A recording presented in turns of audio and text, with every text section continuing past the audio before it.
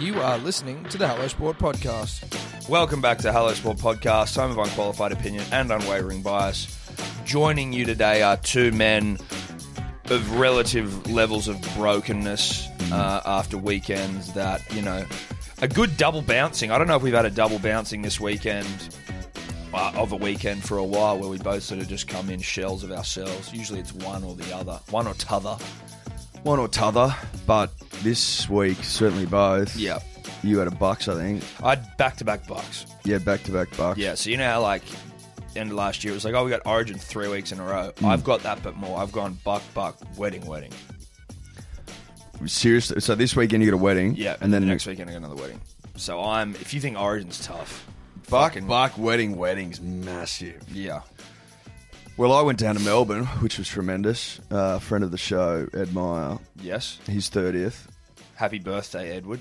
Down on a beautiful piece of land outside of Sorrento, Tom. Oh, lovely. Down on the Mornington Peninsula.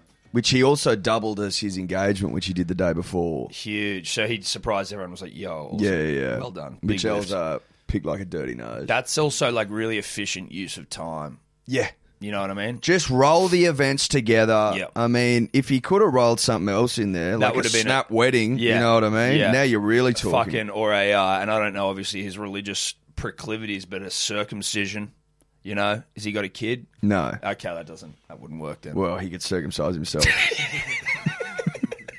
If he hasn't already. If he hasn't already, if there was a need, if it was just the spirit of efficiency. Look, line up for your free circumcisions in the spirit of efficiency. Spirit of efficiency. Come get the snip. And was it a good time? Yeah, look, you know, besides that, it was all pretty fun. Yeah, All pretty good. Yeah, it wasn't what you were expecting. Not exactly. No, not really. No, Yeah, you come for the 30th, you leave for the circumcision. leave with that up your penis. Oh, fuck. Like marking lambs. Anyway. No, bloody great weekend. Fucking big Texas themed, obviously. So I went around to friend of the show, Jack Archdale's home. To get his everyday gear. Yeah, exactly. And then wear it to a party. His day-to-day clothing. Yeah. I'm going to look like a Texas fuckwit party. Can I borrow your day-to-day clothes, please? Can I borrow what you wear to work? So I had a professional bull riding top on and like those bolo ties, which he's worn to weddings before. You know, this like ostrich skin belt. It looked terrific. No, look, many comments. It looks great if you're dressing up. Yeah. Whereas if it's like, if I see you in a Char-Grilled Charlie's with a fucking cowboy hat on and boots and like a studded shirt on like a Wednesday, I'm like, what the fuck are you doing here? Yeah, an arseless chap. Yeah. But shout out to Jack for, you know, lending it to Was the me. shirt that he gave you the one that's like blue with horses running across the top of it? No. I think that's that's from his new range. Yeah, it is. And Yeah. I wasn't allowed that. Oh, bullshit. Well, I don't know if I wasn't allowed it. He didn't recommend it. He recommended his pro bull riding shirt black. Okay. It's classy. That's good. Yeah. Look, I mean, he You know, knows. look like I'm a ringer from the top end. And he jumps on bulls. Probably for gives fun. you a bit more legitimacy when he wears that one with the shirts, the horses running across the top of Yeah. the shirt. I mean, But I think I need to give a shout out, Tom, and shout out to Jew. yeah. To the supplier of the food, they did one of the best croquettes I've ever had in Really? my life. Now, Can we just get what the fuck's a croquette? like Croquette, you know. like a croquette. It's Yeah, but like what's in it? Like this one was filled with anyone like really know? sort of a cheesy potatoey sort of vibe. Gotcha. Yeah. Do you know what I mean? Yeah. They're like Just little balls of food, right? yeah. That's exactly right. Sort of hard on the outside and soft on They're the a inside. bit sort of like schnitzel on the outside. Yeah, that's right. Yeah. These things were fucking unbelievable. Really? And I wouldn't be able to get through the show without mentioning No, it. dude, no, nor should you. It would have fucking eaten away at you. It would have, and it has been ever Yeah. since I, touched down last night. Yeah. So shout out to that. Shout out to Eddie Meyer. Congrats on the engagement to GG. Terrific stuff. Huge. Big lifts all round. Big lifts all round. And also a shout out to efficiency. Yeah, Because, I mean, in the spirit of efficiency, it sounded like it was an efficient weekend. it was. Well, I have to also hand out congratulatory shout-outs to friend of the show, Jack McLennan, his Bucks, Sherman. Fantastic weekend. Down to Barrel, my old stomping ground, Eddie. So I felt very at ease already getting back in there. It was like, good kid comes home to rapturous sort of applause and shit. You're seeing people, in town. Oh, that's where, that's where I used to get the mail. Post office, that's that's where I used to get my school shoes and shit. So that was a nice feeling for me. Already off the bat, I was calm. And then, with the freedom of 2 days to rip and tear with your good friends, I certainly let the hair down, unleashed, played a bit of golf, played bad, so hungover that me and Joyce and this other dude that we were playing with, John, like Ambrose, we just bailed after the 7th hole. Went, fuck it. Nah, we're out. We just went back to the fucking clubhouse and drank. Mate, golf on a Bucks is such a big day. Dude, like it's great fun, but this was a Mount Broughton. Shout out to Mount Broughton. Tough course. Basically, tough course. If you don't hit it on the fairway, it's gone. Yeah, it's gone. You won't find it. Central. It's snaky. You don't want to, it's not worth going in there. But it was just fucking impossible. And after playing all right the week before at Bucks 1.0 or whatever you call it, I came down with a bit of confidence and I just played like shit. I reckon I lost 15 balls. So we just went to the bar.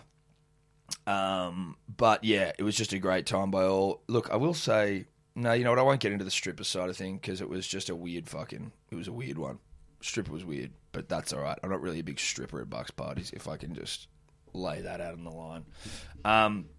The weirdest part of the whole weekend was, and this is, I think, maybe the enthusiasm of fit people, was at 11 o'clock at night on the Saturday. So we had second day in. Joyce and friend of the show, Jack Marples, decide, and apologies to both if you didn't want your names mentioned, Matthew Jacobs, Jack Marples, decided to fucking have a beep test. 11 o'clock at night, maybe As later. in a fair income one? Full blown, and you know what? I was disappointed because we hadn't released our beep test yet and I thought they could have used ours.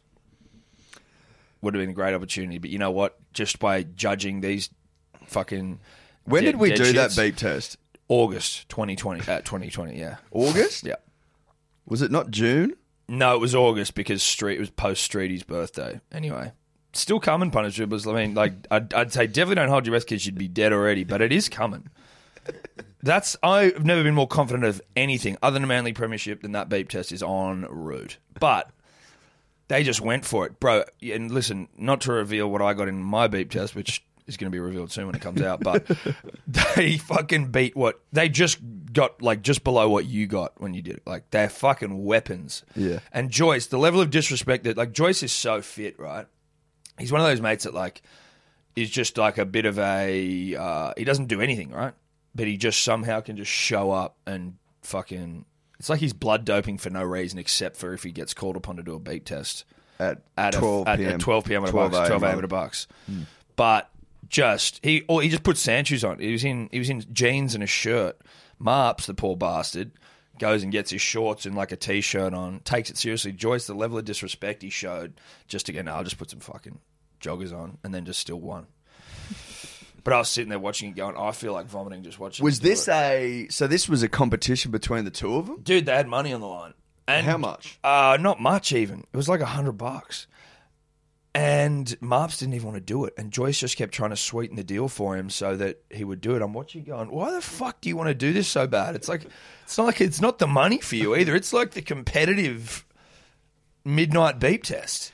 The midnight beep test, day 2 of a Bucks, is a fucking huge day. I wasn't sure what I was seeing. I was like, I can't believe this. I saw the footage you put up on Hello Sport. I was like, are those motherfuckers doing a beep test? Yeah.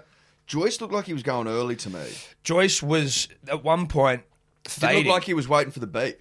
Oh, no. There was some conjecture there. We had to get him to start. We had to start holding them as they'd get to either end because they were pushing it. But then Joyce started fading. It was a real seesawing affair. We thought Joyce was out, and then it was that almost made him not go out. So everyone's like, well, fuck, he's fading. And then Marps was like, fuck, this guy just doesn't quit. Anyway, weird.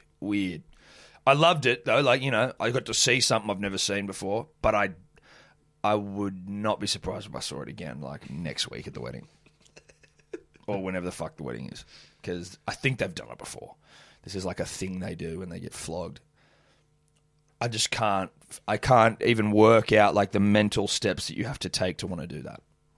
With the greatest respect. Well, you've got to run out of chat almost. Yeah. What else have I got to offer this party? I think all I've got at this point is beeping. Look, it's either a beep or a bed or for a me. bed for me. Why not roll it into 2? I'll do the beep then straight to bed. Head out on a bang. Anyway, that was my weekend, Eddie. It was great. Tell you what doesn't get any easier? Parenting when you get home. No, I bet not. No. But that doesn't matter. Shout out to Evie Rose for going the big lift with Dad yesterday and just keeping me on my toes for the remaining hours before she went to bed. And then waking up all early in the morning, like 2, so I had fucking very little sleep on a Monday. Shout out to Evie Rose. Shout out to Evie Rose. Shout out to Eddie Meyer. Shout out to Jack McLennan. Shout out to Efficiency. Punters and Dribblers, today's episode brought to you by Good Day, the fastest selling multivitamin of all time. Do I have data to back that up? No, I don't. That's a vibe-based thing.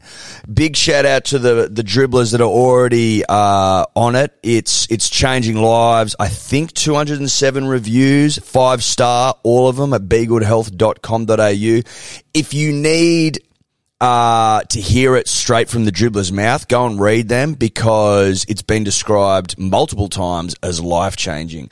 As we explained last week, we are currently taking pre-orders only as we are out of stock because it's sold way quicker than anyone could have possibly expected, which we fucking love you all for. We are taking pre-orders. It'll be back in stock later this month, and if you are a subscriber, you will be getting the goods. You have not been forgotten about. BeGoodHealth.com.au, code Dribbler for 20% off. We love ya. Punters and Dribblers, the podcast is always brought to you by the betting platform of choice over here, and that is Neds. Neds, baby. Neds. That's it. Number one in Australia, in our opinion. Nay the world, nay the universe, nay the multiverse. Now, if you want to follow Tom and I and our mate Guru and our mate Sebo, I mean, I think Tobler's on there, but who cares about that? The Profiles tab, Ed, it's an innovation by Neds where you can go and you can see what people are betting on. It is essentially accountability in app form. Well, it's accountability personified. Correct. There's also obviously the About Even group in there where everyone's sharing their own bets, giving each other shit, having a laugh, having a chuckle, having a Paul Rahihi. That's a rugby league reference that some may not get. But no, I liked it. Now, you win some, you lose more.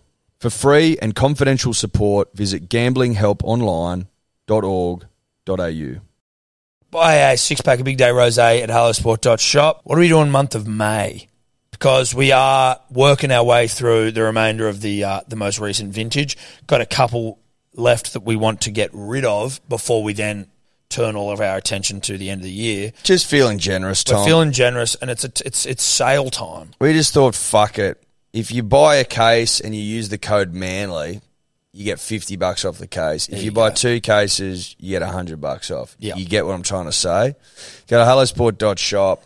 Bang, rosé on there, code Manly, $50 off a case. Pretty fucking generous if you ask me. But we love the punter and we love the dribbler, and we're just like, let's get this vintage out there to the people that want it most. Let's get it in the gullets of the nation. That's right. Gull it up. Rugby league's back. Rugby league is upon us again. It is. The cloud that is the month of February has lifted, dissipated, fading away into nothingness. And the greatest game of all, God's winter game, your game, my game, Australia's game, is back. That is the game of rugby league football, kicking off Thursday. What, fucking 8 o'clock? Is that when these things happen usually? I think it's about 8 o'clock, Tom. 8 o'clock Thursday. South Storm, absolute ripper out of the gate. That's a really wet, hot game to start things off with. Well, depending who you listen to, Tom, could be a grand final preview.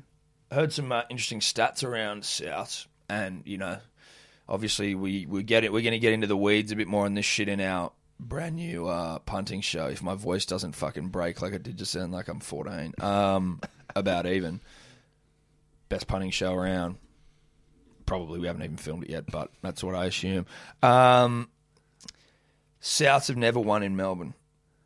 Dior that, but I'm pretty sure Souths have never won in Melbourne and ever. I know that sounds ridiculous, doesn't it? It does sound ridiculous. Yeah. I heard that on the radio. Now, I either heard it or I dreamt it. They're the two options. You either, I either heard that or I dreamt it. Or you didn't hear the end of the sentence in the last 3 years. In the last, exactly, in the last 3 years, 2 years, yeah. Never? Seems hard to believe. Well, this is what I've heard. And then also Melbourne, they're like round one.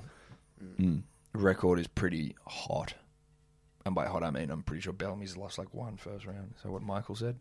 Yeah, but you were right. They've never won in Melbourne. Of the, I think there's 26 times Storm and Souths have played. Souths have won 4 times.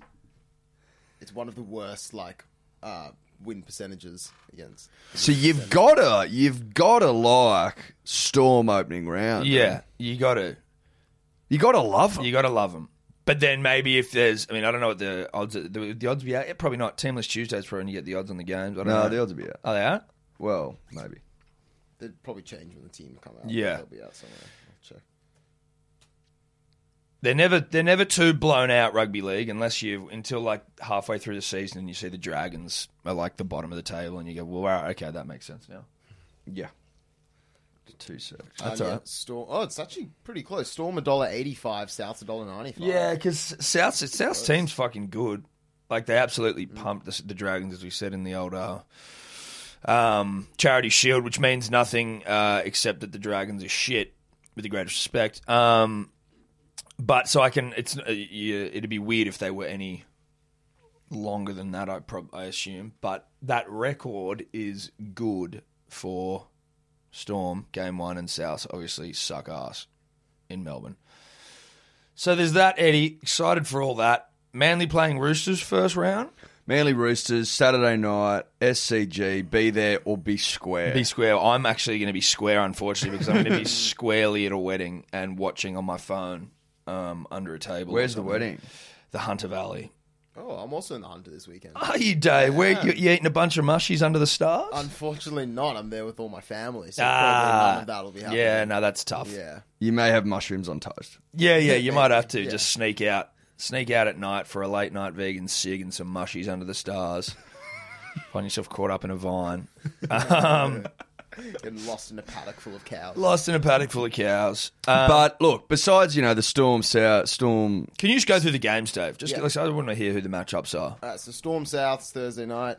Knights Bulldogs is the first game on Friday. 6 o'clock? Yeah, that's a 6 o'clock game if ever I heard it. Yeah. Broncos Eels is the 8 o'clock game. I'd be interested. That's interesting because the Eels, obviously, and their billion-year struggle to get a premiership before the sun dies, and then the Broncos trying to come back from one of the worst years in sporting history for any club, any organisation. Have you heard many whispers out of Camp Bronc?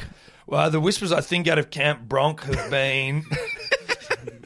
been a little bit like Brodie Croft or Tom Dearden. Who are they using at the halves? Oh, I know. Look, if that's the narrative coming out of there, out of Camp Bronc, things are pretty fucking dire. Yeah. Like apparently Brodie Croft's back on, the selection table and he's favoured to be the opening round half. And no disrespect to Brodie. With the greatest respect. Great respect for the work that he's done over the years. Yeah. But Brodie Croft doesn't exactly, he's not an aphrodisiac for me. Certainly not. No. There's no aphrodisiac like Brodie Croft because he doesn't get you hard at all. Because it actually doesn't exist. But best of luck to him, though. That's the thing. You want everyone to do well, but you got to call it how you see it. And as we're saying, he just doesn't have the aphrodisiac principles of a kamikaze Dr. V drink. You know what I mean? No. He's no oyster. There's no lead getting in my pencil, at least based off what we've seen from Brodie and Camp Bronc. Look, and again, I'm not here to bash the Broncos, but I mean, you got to call it how you see it. Yeah. A lot of people say that Kevy can't coach. With the greatest respect to Kevy, who's a champion player. Yeah, and and apparently a champion bloke. Champion human. I'm just telling you what I've heard. Yeah, these aren't our opinions here. We regurgitate other people's thoughts and often pass them off as our own to give some sort of air of authority, but not these ones. When they're bad, we will usually blame it on someone else. You won't own the bad ones. Yeah. Kevy can't coach Manly. Now, coming into a shit show like the Broncos, who've, got no troops of note. Yeah. Well, you know what? They've got the toe sucker. Katoni, yes. He's injured till mid-season anyway. Well, so. There you go. There you go. Yeah, no toes will be sucked this weekend. But They've got some players. They've got like some, is Payne Haas suspended? He's also suspended first 3 weeks. Fafita's gone. Fafita's gone. They got Pangai Jr. Pangai but he'll Jr. also spend half the year suspended anyway. Is he still suspended? No, I don't think he's still suspended. But he will. No, I know, it's but I only a thought, matter was of he time. suspended still from his bikey haircut thing, His That was some time ago. his Mongols links. Yeah, I know, but I wasn't sure how long he was suspended for and whether it rolled over to this year. Patrick Carrigan, sure, like he's good looking. Who are they going to have at 9? Jake Turpin. He's good. Jake Turpin's a little goer. Yeah. Oh, man, he is a goer. He's a goer, He's got a goer's haircut as well. Like, it's a shit chop, but it's like he's got a goer's haircut. He would have been like a small, annoying little kid who just never stopped. And then he's just channeled that fucking attention to football. Now he's a, fantastic little player. That could. What's MILF doing? Now, if MILF doesn't rip and tear and throb this year, then that's is that panic stations for MILF? I think, I wouldn't be surprised if he was waved onto a 747 and sent to the far Warriors. north. Oh, to win a Man of Steel or two. I think that's probably where you're at. Yeah. Well, if you don't, you may as well. You're probably not going to get. You probably get more money to go win a couple of Man of Steels. Well, there's no shame in winning a Man of Steel. You come back and say, I won a Man of Steel. Yeah, correct. I lived in the far north in frigid conditions freezing and cold. became a Man of Steel. Yeah, Jamie Lyon won a couple of Man of Steels, but he was actually the greatest centre in the world, no matter where he was. You know what I mean? So obviously he was going to win the Man of Steel there, but he came back and then obviously won a couple of comps of Manly, captain him and shit. So different. But the Broncos probably going to lose to the Eels, but I could see the Eels losing as well. I can see the Eels losing. I can see the Eels scrapping for a top 8 this year. Every time they always talk about the Eels, especially the last couple of years, it's like they're top 4, they're fucking this, They're not that. top 4 this year. Even if they are top 4, there's no way. Like, there are certain things I will stake, life on, basically.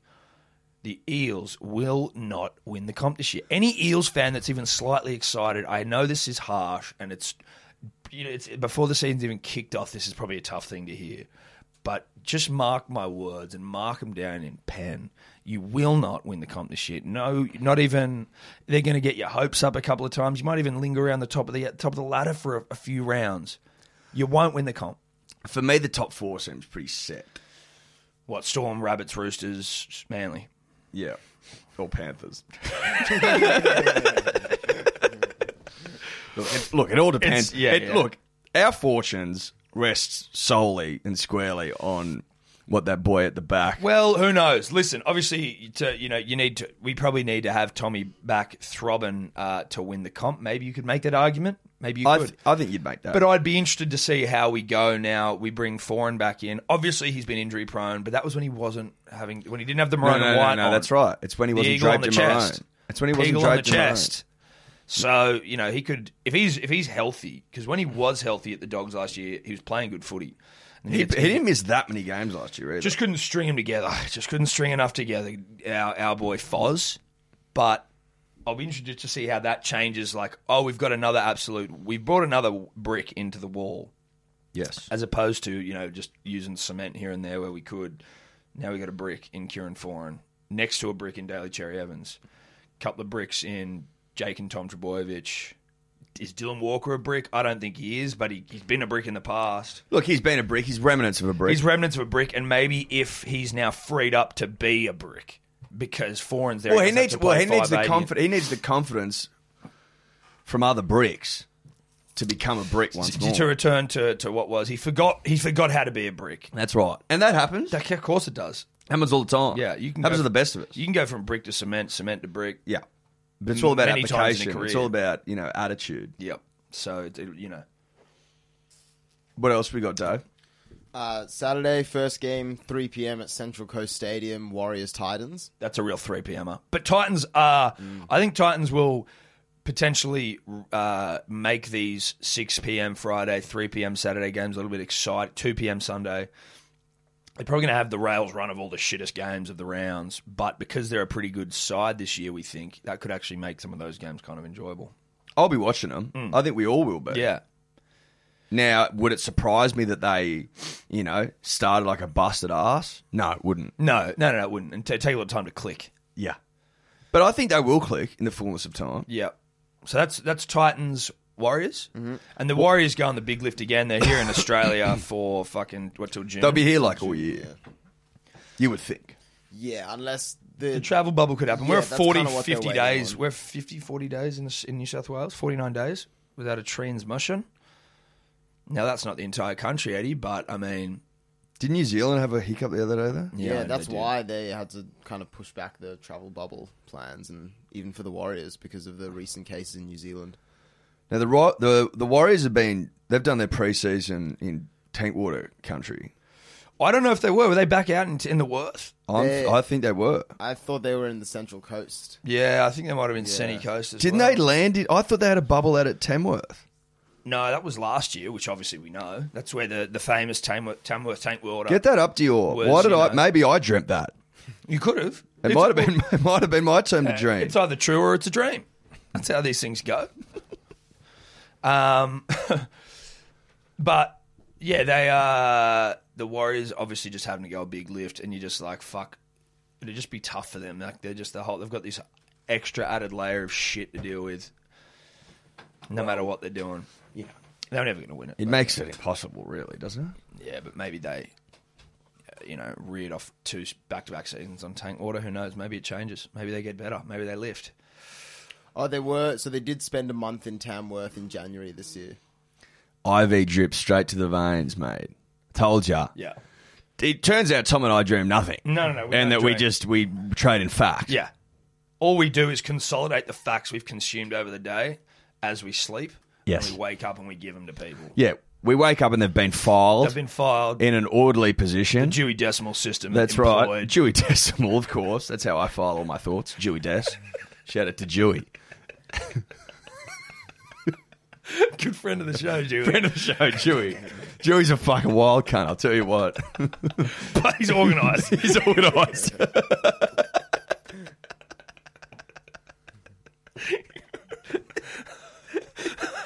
Yeah, he's organised. He's organised. Yeah. Anyway, they were at Tamworth. We knew it. What other games we got? So then it's Roosters, Seagulls, and then Game of the round. Victory for Manly. Then Saturday night, Panthers, Cowboys. See, you know what? I feel sorry for the Panthers because they got to play the Cowboys and they're just going to beat the shit out of them, I reckon. That's the 7:30 game? Yeah. Why the fuck wouldn't you put Manly Roosters on? I like that we're in the Arvo. No, but I'm just thinking like the way I'm thinking as a what am I, like a program at TV? Because these are all like the rounds are dictated by the TV stations, I believe. Maybe Fox don't give a shit. Like, we've got all the Saturday games, just sit down and enjoy them at your own pleasure. That's true, maybe. Your own behest. Okay, so Manly Roosters. I wonder if Suwali plays. No. You don't reckon? No. I think he should, eh? Everyone's like, fuck, should we let him play? I don't think he's been cleared yet. No, maybe he hasn't, but what I'm saying is, like, I just think the whole conversation... Did you see him carve up in for the Bears? I saw he scored 2 tries. I didn't watch it, but... Snapped some cut in half. Like, Did real he? Right, handful so stuff. Okay, so he's like... He's throbbing. Yeah. The difference of like a few months, I get it if he was 16, you go and the rule's 18, or if he's just turned 17 and it's like... He's turning 18 this year. Like, just it should be if you turn 18 this year, you can do it. Well, he's playing in technically under 18s, right? Because he's 18 this year. Do you know what I mean? Like when you do the school age groups? Yeah, exactly. He's able to play in the under 18s from a youth standpoint, so he's essentially 18. He's playing against 18-year-olds. That's what. But I'm just saying, if you have to be 18 to play NRL and you're turning 18 in a matter of months, then just let him fucking play. I think you can make exemptions for out-and-out throbbers. That's what I mean. The guy if you're trying to drag some, bush league bloody, some big fat nut trucker, D-lister, some D-list nut trucker, who trades in the trucking of nut. Yeah. Maybe you say to yourself, is this worth it? This guy's the greatest nut truck we've ever seen. And you're like, listen, sorry. This guy needs to be box office. He needs to be scoring tries, snapping cunts. Yeah. But what I did think was funny / interesting was seeing during the week Rusty Crowe of Gladiator fame, of South's ownership fame, of A Beautiful Mind fame, of fucking Romper Stomper fame. Bit heavier, that one. He was basically like asked, I think, by Andrew Webster. Like Andrew Webster as a journo, he writes fact and opinion very well, as opposed to it being sort of like Woo woo and buzzword bingo of like fucking who's bloody PC, PC police, the game's gone soft, all that bullshit. So he spoke to Rusty. Rusty was like basically just like lamenting the fact that Suwali went to the Roosters for what he said was the exact same amount of money. He's like, so I don't know what else they were offering him.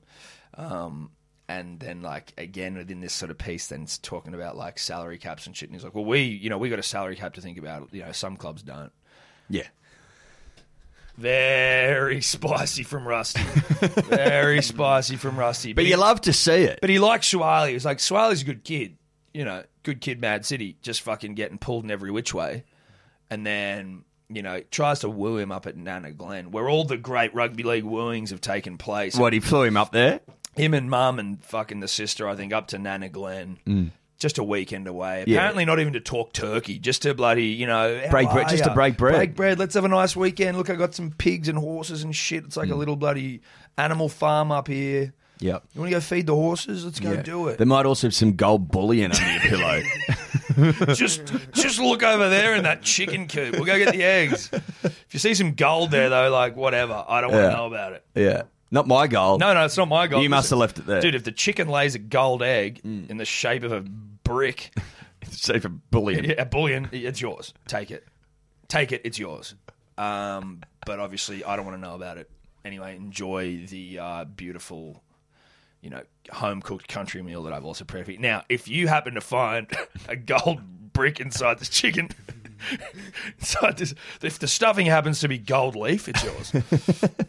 If you find some diamonds in your mashed potato, listen, that's got nothing to do with us. That must just be the way they grow up here.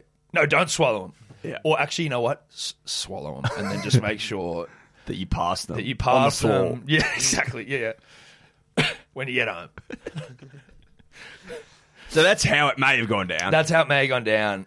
Now, if that's how it went down, and Swali's just robbed him, that's one of the great swindlings of all time. We might have a young swindler on our hands, which means he probably does fit in the Roosters a bit better. They seem a bit more of the swindling type, with the greatest respect. That's right. Look, I mean, you can sort of argue this till the cows come home. Yep. Literally or figuratively. Correct. Well, if you're at Nana Glen, they will come home at some point. Rusty will tell you that. If you live in the city, it's probably more figuratively. You were correct. The cows aren't coming home in the city. Unless you live on the outskirts, maybe. So congratulations to Suwali, we wish him all the best. You got the bag, bro. You got that bag, bro. And then what are the final... But to answer your question, no, I don't think he will play this weekend. No, right. Yeah, he hasn't been cleared. He's still working to pass the diamonds. Yeah, exactly. Yeah. It actually wouldn't be safe to play with that much diamond inside the bow. The tract. And then Panthers, cows. Look, I feel sorry for cows fans. I just don't think much is happening up there at the moment in the way of like new coach. They got a new coach. Yeah, Todd Payton's up there. Congrats to Todd. Congrats to the cows. Really How do you think the Panthers will go this year? I think they could win it. Did you see Nathan Cleary at the launch? Yeah. And he hit it twice, like it bounced. Yeah. Landed on it and then bounced again. But it was the first kick he had. Of course it was. That was pretty alpha. I saw that. I was like, oh, see that. If I'm an omen better, which I am almost exclusively, that's a good omen for me. Not just for the Panthers, but maybe for Cleary, Dally M. Maybe it's got something to do with Cleary. I don't know what sort of markets you can get here, but Cleary's like... You can't bet on the Dally M anymore. No, you can't. Thanks to some dickhead who was part of the counting and, decided to put like $100,000 on to Bellamy to win Coach of the Year, which didn't, arouse any suspicion whatsoever. No, not at all. Yeah, the Dally M's a bit of a...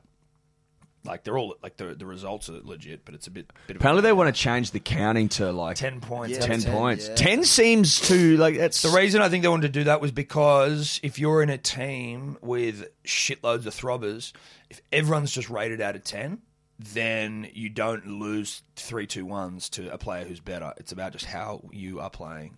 Look, I understand that, but a lot of room for Well, to be honest, now that I say it still doesn't make sense though, right? Because like if you're Tedesco and I am just a lowly nut trucker, but you're always going to be compared against. That's what I mean. If you're Tedesco, you're playing a 9 out of 10 game, and I'm a lowly nut trucker. I am playing at my absolute ceiling. No one's gonna give you, even if you've had a 10 out of 10 nut trucking performance, but Tedesco scored 5 tries. You reckon you're still getting 10, bro? No way. Just for chucking a bit of seed? No, I don't think so. And you know it. We know it. Yeah, we all know. Australia knows it. Australia knows. And I just don't trust, no offense to the judges, them giving every player a 10. I think you just get a bit lazy, don't you? Oh, Yeah. 7, 6, 7. He's There'd got be a lot media of commitments. sevens He and wants to get sixes. home for a couple of beers. Yeah. You know what I mean? He might have Yeah. just had an aphrodisiac and he needs to get on And he his needs to go way. and get back. And I just think you just sit down and you go, fuck, who was off the bench? Oh, 3. Oh, did I even see you? 2. Like, you know what I mean? Yep. Like, that could be completely wrong. They might put a lot of thought into it. But over how many games there are? 26 rounds. 26 rounds, 8 games around. I don't fucking believe it. No. Especially not out of 10. Did you watch the game? Well, I watched the highlights. Did you watch every player? Yeah. How Did do you do watch that? every... You can't. You can't play a cam every player. You'd have to have someone play camming an individual player. Yeah. Do you know what I mean? As far as I'm aware, only one set of eyes. Individually, you can't watch 2 different things with 2 eyes. You know what I mean? Like they have to follow the same. You can if you... Well, if you had what you had. If you had what I had. What was that called again? Turnius Ius. Molokai. Who was a Fijian guy and you once called Molokai, and he had an eye like you, and we found it funny because it was like his name's Molokai. Anyway, that's by the by. Shout out to Molokai. Hope you're going well, brah, over there in Fiji. Now we got 2 games left in the round. Dio Dave, please take us through those. Sunday Arvo. Sounds like a DMC-a-thon. I haven't heard a DMC mentioned. Yeah, it will be Sunday Arvo at 4, Raiders Tigers. All right. Yeah, well, the Raiders will, you'd think. Tigers, you just feel sorry for them. Luke Brooks, never played finals. You know, Moses Mbai's your first choice fullback. Harry Grant no longer there. Harry Grant's bounced quicker than yet. So everyone's like, Harry, will he stay? Harry's like, motherfucker, do you think I'm going to stay here? You are off your fucking nooner. I'm going back to the Premiers. With great respect to the Tigers, obviously. And then James Roberts is good. BJ Leilua, when he's not like chinning people for minor indiscretions, can be good. I hope for the Tigers' sake they go well. Yeah, they got Tamo now. He's the new captain. Tarmow. I like Tarmow. I'll be interested to see how he goes in a team that isn't packed with young studs like the Panthers were. Anyway, fuck the Tigers. Raiders will win that, you would assume. And what's the other game? Dragons Sharks. Local derby. Look, you think the Sharks put 50 on them, don't you? I think it'd be a 50-pluser so that the Dragons know immediately because no team's conceded 50 and won the comp. So just get it out of the way round 1. Get out of the way. Get it out of the way round 1. Raiders 50 on the Tigers. Sharks 50 on the Dragons. And then those fan bases can just put the feet up, pick another team to follow this year and just sort of like... Yep. Take your membership. Couple of lines, Brett. I don't know if they've done yoga before, but a couple of real big, through the nose, out the mouth, lines, breaths, and just go, it's all done. Put a cue in the rack. Put the cue in the rack, take your membership back, get a Yeah. refund, put the feet up. Put the feet up and start following a team that, isn't merged with the greatest respect, obviously, to both those clubs. Is there anything else in rugby league, Eddie, that you think we may have missed? Look, there's been a lot of call in the Punters and Dribblers Facebook group, which just goes from strength to strength to strength. Yeah. To strength. Every goddamn day. For an NRL tipping comp. Now, a lot of you think that we have been lazy, that we've forgotten, that we were talking porky pie lies. Look, Dave has been... The season hasn't kicked off. Yeah. Dave has been at the computer looking for the best options. He is close to pulling it all together. These things take time, weeks if not months. It's an arduous job. But I believe and I trust in Dave, and I know that he's going to pull this together before Thursday kickoff. He'll have it done, Punters and Dribblers, by Tuesday evening. That's what I'd say. And if not Tuesday evening, then probably, like 7:59 Thursday, mere seconds before the fucking season kicks off. He will have it there ready to go. So don't worry. Even if you have a good 3 minutes to make your tips, You will get them in. You will get them in. That will be posted in the Punters and Dribblers group. If you're not in the group, you won't see it. And listen, some people, we've had a few people reaching out to us, well, not reaching out, but in the last couple of weeks, obviously the P's and D's page is a hot spot for bots who just want to come and try and pillage our beautiful audience. And that is you, the punter and the dribbler. Some people haven't been on Facebook for fucking years, maybe even ever, and they're like, "Listen, I know that it's." They're sending us DMs like, "I know it looks like I'm a bot because I have no friends and my account's been open for like an hour. Yeah, but I just want to get in there. Let me in. Let me at the P's and D's." And it's like, "Oh yeah, sweet, all right." And then we unclip the velvet rope, we let them in, and they're now part of the club. So if you're not in there, you won't be part of anything. With the greatest respect. But that is rugby league. Oh, we also do a super coach.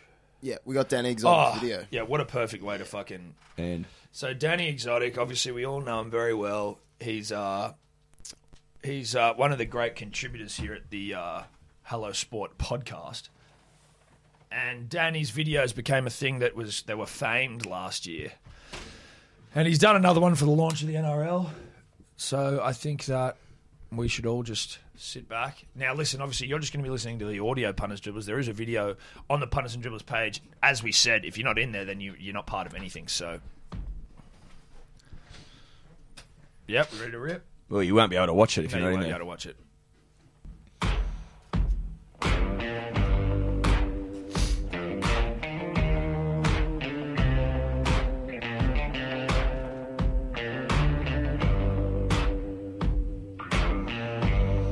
Has he edited this to us?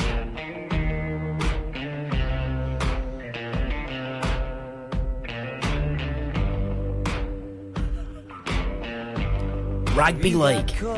Your game, my game, our game. But above all that, it's God's game. That's right. He even sent his own grandson into the ranks last year. The one, the only, St. Peter V'landys. He moves, he shakes, he innovates.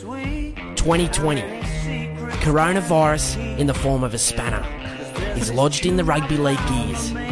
St. Peter, just like King Arthur, extracted that spanner from the works and used it to tighten the nuts and bolts on the greatest game of all. Now there's a new year, and with a new year comes new blood. Old mates become foes, and others, well, they're just happy to be back. 14 proud clubs. Oh, and 2 dirty mergers. Battle it out for glory.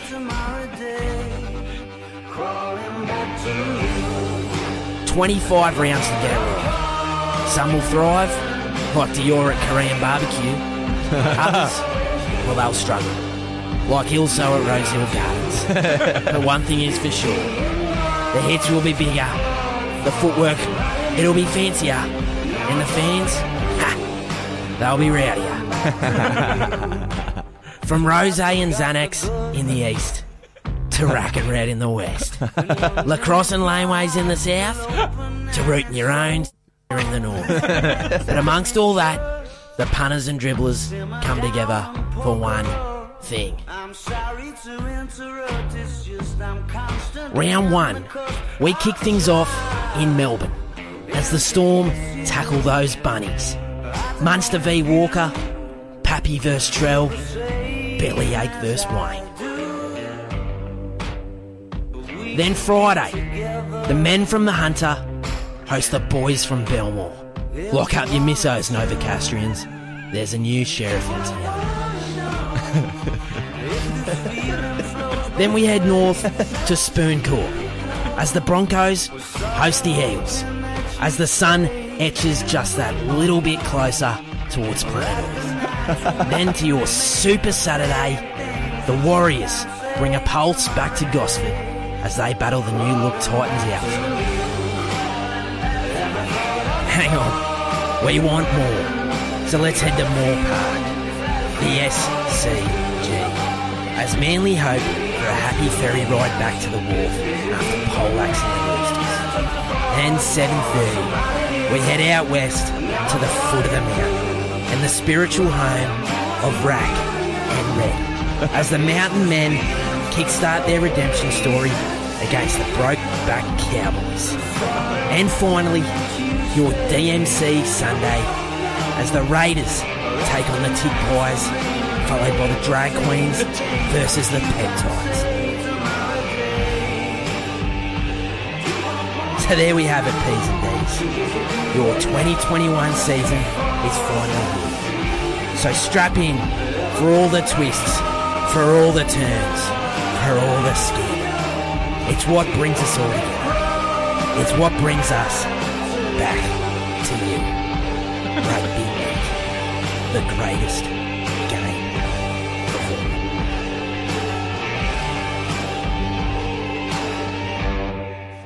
Very good. Very good. Very good.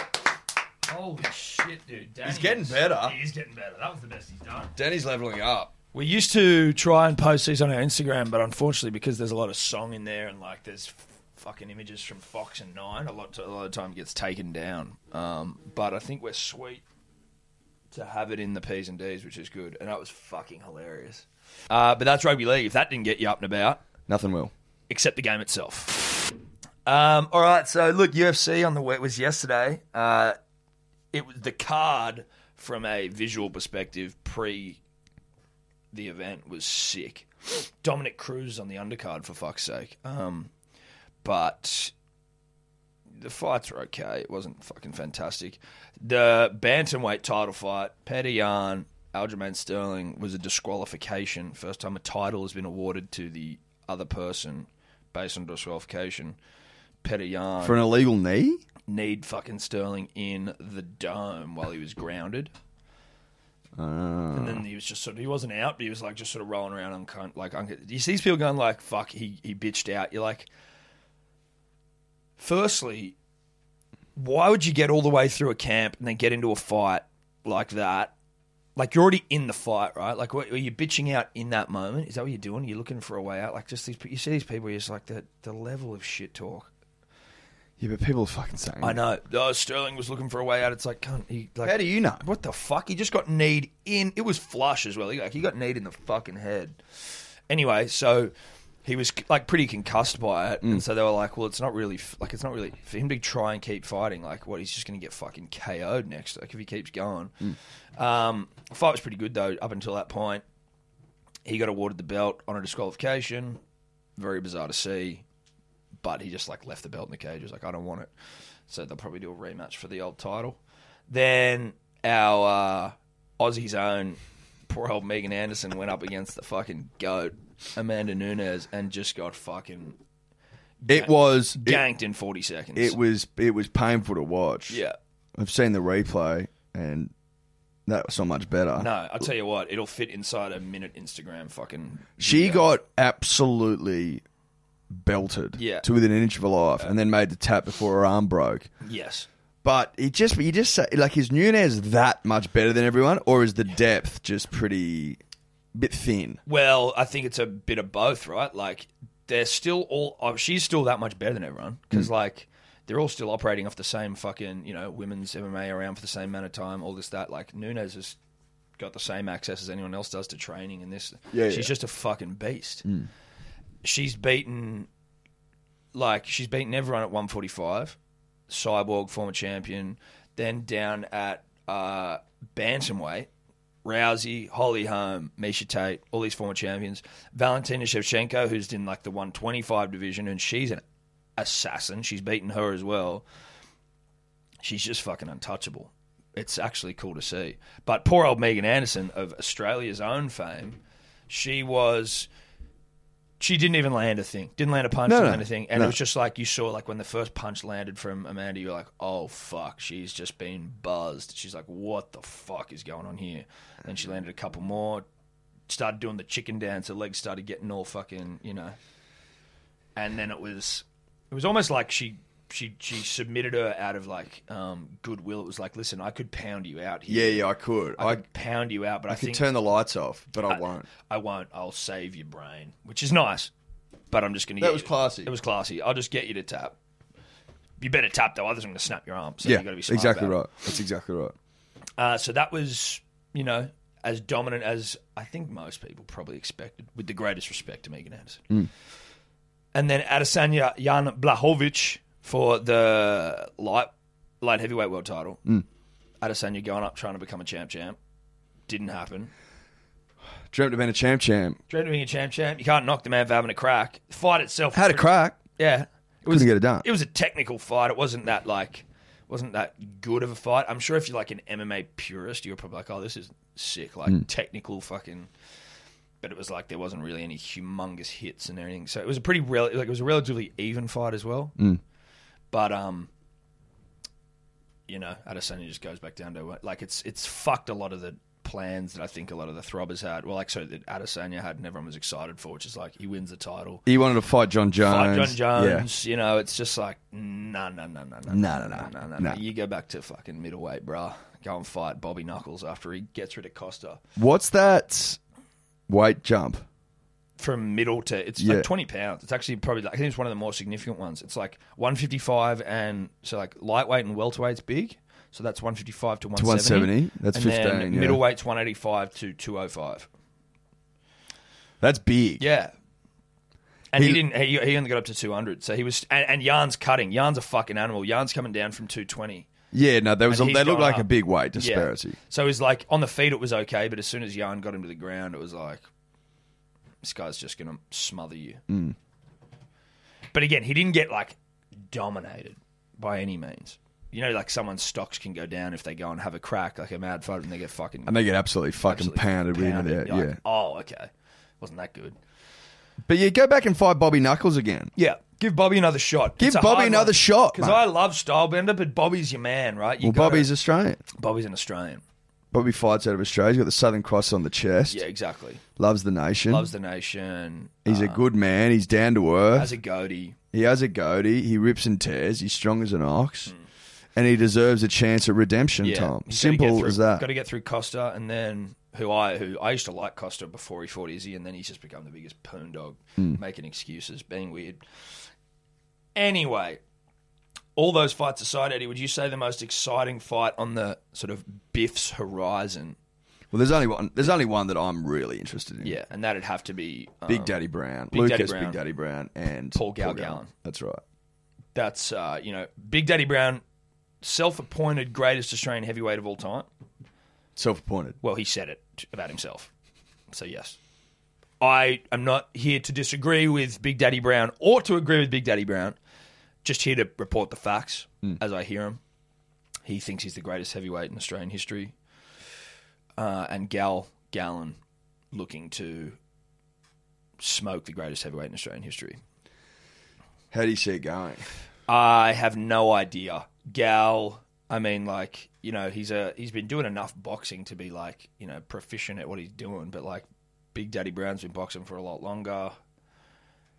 It's just another notch on the Did Big Daddy Brown, did he win a world title? He did, but then overseas or something? Yeah. He got stripped for doping, and there was questions asked about the legitimacy of the test and all that shit. All that shit because he beat the champion in his hometown, and it was like one of those really fucking on the border of Russia somewhere. Correct, and it was a bit sort of like, you know, how's your father? Would they be putting some shit in his drink to make him cheat potentially, or did he just use clenbuterol, which is like a stripping agent or weight loss agent? Wouldn't mind someone if anyone knows where to get it. So I don't know, dude. But But then what's funny was like Gal was talking to me about Gal was like bringing up performance enhancing drugs and shit. I was like, that's a weird thing for you to do when you've been a part of like almost the biggest systematic doping scandal in rugby league history. Well, man, he maintains he had nothing to do with it. Completely. I get that. I'm not saying he had anything to do with it, apart from the fact that he was involved in it. But, like, you of all people should know that you can't bring that up. You've been in that area. You don't have enough cred. You don't have enough cred. You can't be swept up in an asada drug scandal and start having a crack at fucking Big Daddy Brown, BDB, for clenbuterol, allegedly. Yeah. Just stay in your lane. Yeah. But he's getting some big fights, Gallen. Well, because he's the money fight. But think about that. Gallen is the money fight in Australian boxing. Yeah, he is. I'd love to see him fight Justice Honey one time for the fucking... I'd like to see him fight Sonny Bill, Well, yeah, I know. who's now back full time. Bros, he looks so good, Sonny. I saw a photo. I think he put up a photo on his gram of him just standing in the gym, and you're like, fuck, that is a specimen. Yeah. I know I said Vunivalu was probably the person I would like say is the best physique of any human on the planet, but it might actually be Sonny Bill. Yeah. Sonny Bill's cut from, The broadness of Sonny's shoulders in God's direct granite. relation to like the narrowness of his hips is... He comes in, doesn't he? He comes in. He's But he comes in from such a width. It's like a triangle. Yeah. And it cuts in perfectly. Cuts straight in perfectly, and then back out for the Yeah. fucking quads from hell. Yeah, back out. In and out. In and out. Hourglass-ish. But Sort of. Not really. But not certainly not like a Kimi Kardashian. No. That's not what you want from your rugby league thrower. That's Well, a weird body shape. Well, certainly you're not going to move that well. No. And I don't think you'd be able to box that well. if you went Athletically, I full don't think it would hourglass. help. Yeah, no, you wouldn't want a full hourglass. That doesn't seem like the ideal body shape. You're sort of going out, in to a degree. To a degree. A little bit like that. But yeah, I don't know if I've got any more to add on that situation. We haven't even got to the dribbles yet, and I'm starting to fade. I think we know. I think now we need to dribble. Yeah, Just because we have to. We've done all we can. We have to. From just a general sporting dribble perspective. Let's dribble. We turn it over to you guys now. Okay. I thought I was going to vomit there. Before we get into the dribbles, Eddie, a quick shout out to our good friend Ilso, Yeah. the Novocastrian, or whatever the fuck he is, the turncoat. Finally getting his first tip, successful tip off the ground, Sovereign Award. I was on it. I don't know about who else was, I wasn't. but it led from the jump the whole way, and it fucking ran out. It was like it went way too hard, and we were all watching it going, this thing's going to shit itself. It's going to get run down.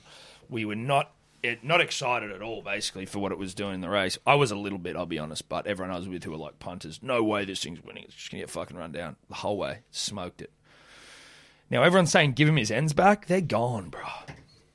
Those ends are gone. He might get one back. He's not getting them all back. He is, for mine, Ilso for forever. Ilso the king, though, right? All hail King Ilso, king of the tips. But Ilso he is. Dale has such a nice ring to it. Dale Ilso sounds way better than whatever your name was before that. I don't even remember. You're not even a Novocastrian anymore because you No. live in Zetland. Yeah, and you're you're a also turncoat. a turncoat. So you can be known as the turncoat or Dale Ilso. Talk about a bloody, like, he, well, did Ilso sort of come into our lives, did he come into our lives last year? Don't know. What a roller coaster 12 months it's been for Dale Ilso. He's been fucking up, down, his name's changed, he's been this, he's been that. Hasn't been able to tip a winner, finally tips a winner, now he's King Ilso. For now, king of the tips. Anyway, I think it's probably time to dribble. Hey, Tom and Eddie. Share Dribbler here. Just after the dearth of quality sport punting information that's been coming through on the Punters and Dribblers page, I just wanted to see if you guys are interested in some stock tips on the old ASX. There's a lot of ways to make some money on that. Maybe not overnight, but sort of some long-term options. The one that I am most interested in right now is called TNT. Cybersecurity firm. Obviously, I'm not a financial planner. If you lose money on that, that's your own stupid problem. But over the next 12 months, looking good for some big gains. They recently increased their revenue by 500% year on year, and they made some big acquisitions and got some big contracts. So, look, not one to waste too much money on sport punting because it's a mug's game, as we're finding out, but this is a way you might be able to get rich over 12 months instead of overnight. Anyway, beers soon. Hopefully, very expensive beers soon if you get on some decent shares. Cheers. Look, I appreciate that. He's gone out of his way to ring in with what he thinks is going to make us all rich. Yep. I would say to that dribbler, if you want to slide into our DMs and provide some more clarity and maybe some further analysis, that'd be appreciated. Yeah. And also, if you wanted to just deal tips to us directly, that'd be fine. I think that's it. And also, listen, I'm not sure exactly around what it's insider trading and all that sort of thing, but if you're a high up in a business and you know that something's going to happen soon, like a publicly traded company, like, we won't say a word. Yeah. Obviously, DMs is where you'll find us. You can trust us. Don't call the dribbler hotline. No. That's a DM. Just maybe jump on this one. Yeah. Look, if you want to do some ITing for us, yeah, there might be a bag of green in it for you. There could be a bag of green for you. Not making any promises though. Thomas, Edward, Turncoat David, punters and dribblers. It's the dribbler of, I can't remember what my dribbler name is, fame. Just want to share a little dribblers in the wild yarn with you.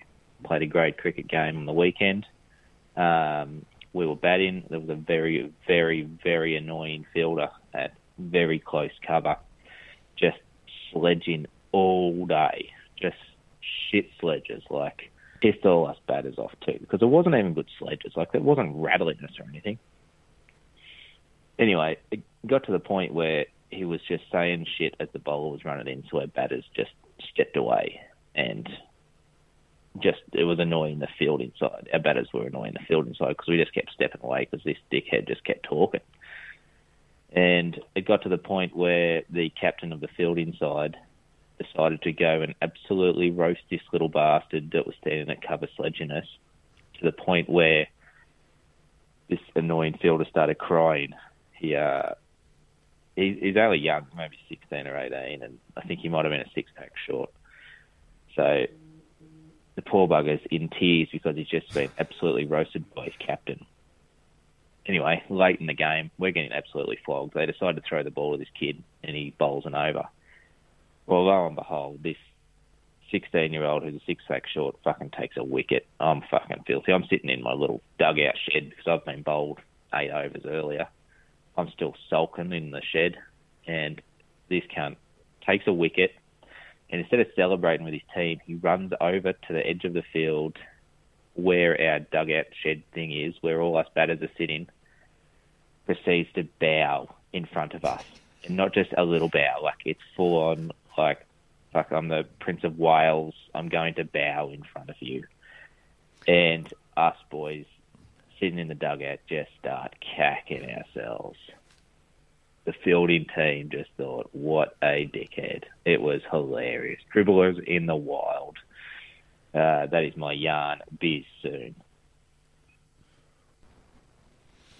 Kid sounds like a little fuckwit, but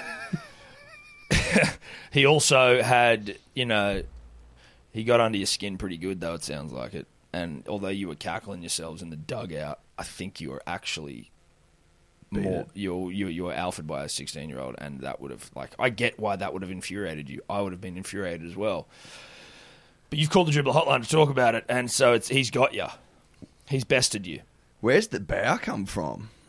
I haven't heard that done that often. No, I mean it's the flex of an asshole, right? Like it's like he's got a wicket, he's already been chirped by his captain, been in tears at one point, he's saying some fucking he's really all over the place, unsavoury things to the batsman, and then he goes and runs to the dugout and bows like this kid's a fuckwit. But that's probably what you need to make it. Yeah.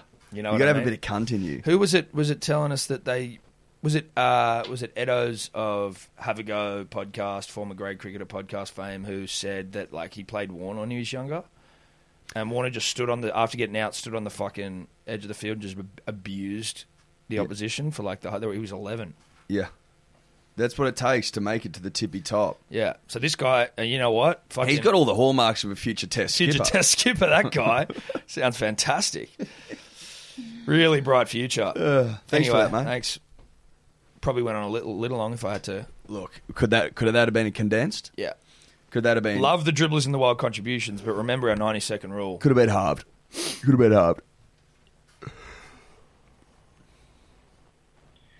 G'day, Mr. Tom, Mr. Eddie, Dior, Chuck here, part of the Texas Dribblers and COVID-19 survivor. Want to give a quick shout out to Lloyd of the Stars, Isaac the Catch Carey.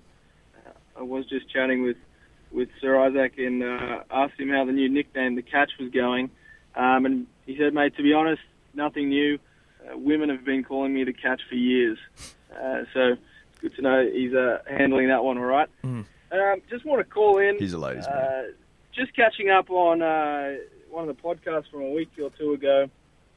And there was a little part in there where Dave told us about his dog getting high. Now, that was a little disturbing as I was listening to that, simply for the fact that, obviously Dave's dog ingested a massive human poo down in the park. But what's kind of troubling me is what happened after that.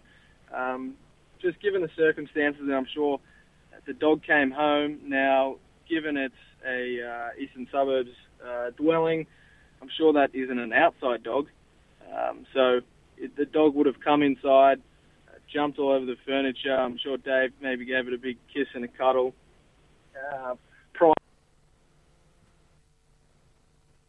Ended there. You got a double or not? Unless this next one's him as well. Let's see. Yeah.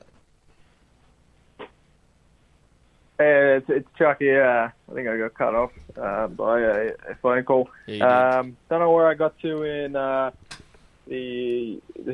my summation of Dave's dog eating poo and him having poo particles on him.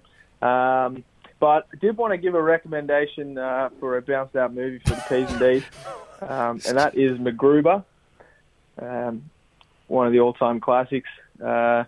If you haven't seen it, give it a watch. I thought his dribble was going to be about the dog and the shit. And it's actually about a bounce-out movie called MacGruber. MacGruber. Which I've heard is funny. I haven't watched it. It's like a parody of MacGyver, which is a great recommendation. I appreciate that. But certainly almost accentuated by the fact that it dropped out, the call. But like you were on the path to a comment about the dog and shit, Dave's dog, and then it became a MacGruber recommendation. That fucking threw me for 6. It was a sharp segue. It was a sharp segue. That's the sharpest we've ever had, I reckon. Do you let your dog lick you on the face? Like, yes, the answer is yes. I don't even need to. But not intensely, There's every chance that thing has eaten a human poo. See, this is if I was this dribbler, this is what I would, if I could finish the dribble I think he should have had. And it could be a comment rather than a question, but Dave let his dog eat human shit and then lick his face. Do you tongue each other? Only if we're feeling really frisky. Yeah, you definitely have. In a platonic, completely consensual, in like a dog owner friendly relationship. That's right. But after a human poo, to have that happen, that's tough. I mean, to clear that up, I was not present when the dog first ingested the poo, nor was I when the dog got home. I was still sleeping at that time. Okay, of course you were. Yeah. Of course you were. Which is Do you ever get up at 7:30 any other day of the week? No. No. When do you usually get up? Like 9, 10. Fuck, that's good 10. stuff, dude. 10, well, it was 10, but since uni and stuff started now, I'm trying to pull it back, real early. Time to go to bed. Like before 1. I used to stay. I used to go to bed at like 2. Yeah, same. Used to be up, fuck around, and then sleep. Googling shit, looking shit up. YouTube benders. Yeah, fuck yeah. And then you just get up at 10. Fuck me, dude. Now I'm like, ooh, it's 10:30. That's ridiculous. I haven't been up. I haven't had a sleep in fucking years. Well, at least a year. Except I did on Sunday because I was fucking hungover, but I didn't go to bed till 5, so I don't know if that's sleeping technically. No, it's not. Well, no, it's not. No, it's not. Shout out to Gruber. Yep. Sounds like a great film. A great time to spend, great way to spend your Sundays. Let's go. They better all not be like this. Tom, Eddie, Dior, punters, dribblers, Scrapman here. I'm just walking home. It's Wednesday night, going past Leichhardt Oval, and they still have the score up from Sunday's trial match. Oh, no. I just feel sorry for them that a trial match is Who does? The Tigers. what they've really held up. Bro. The for standing everyone, ovations and all and the I shit. fucked it. They've still... But that was their grand final, so with that, that makes sense. Yeah, that could... I mean, that probably stays on the scoreboard till they play. Do they play... They don't play many games at Leichhardt anymore, so that could be up there for a while. Mate, I wouldn't be surprised if they put it up and then take it down. Like, they're owning this as like they won the preseason. Yeah. Like the NAB... the AFL had like the NAB Cup before. Yeah. That's like the Tigers NAB Cup. Yeah. Grand final. Well, it's not even that. It's Mate, their grand final. I reckon there would have been champagne in the sheds. There'd be an extra... They would have had a trophy custom made for a cabinet. Yeah. That is relatively bare. Yeah. it's been added to the relatively bare cabinet. Yeah. Anyway, Shout out to the Tigers. Shout out to you the couldn't Tigers. get more beta. You actually No. surprised me as how beta you get Yeah. year on year. With the greatest respect. Since 2005, the head has been.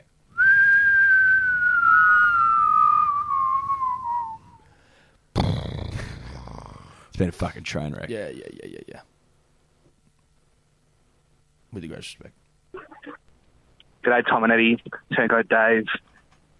Canberra Dribbler here. Got a bit of a brushes of lame. Lining up to get ice cream at Messina. A proud Melbourne or Sydney or whatever the fuck franchise it is that's come to Canberra. We get it like 10 years later.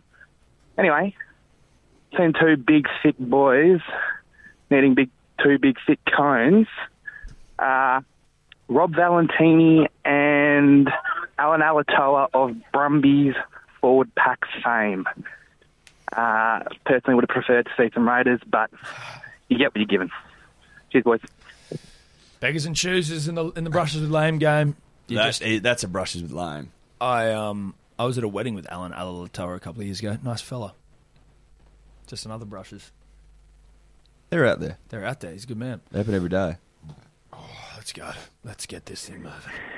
Yeah, g'day, punters and the dribblers. Thomas, Eddie, Dior. It's the brass band dribbler here.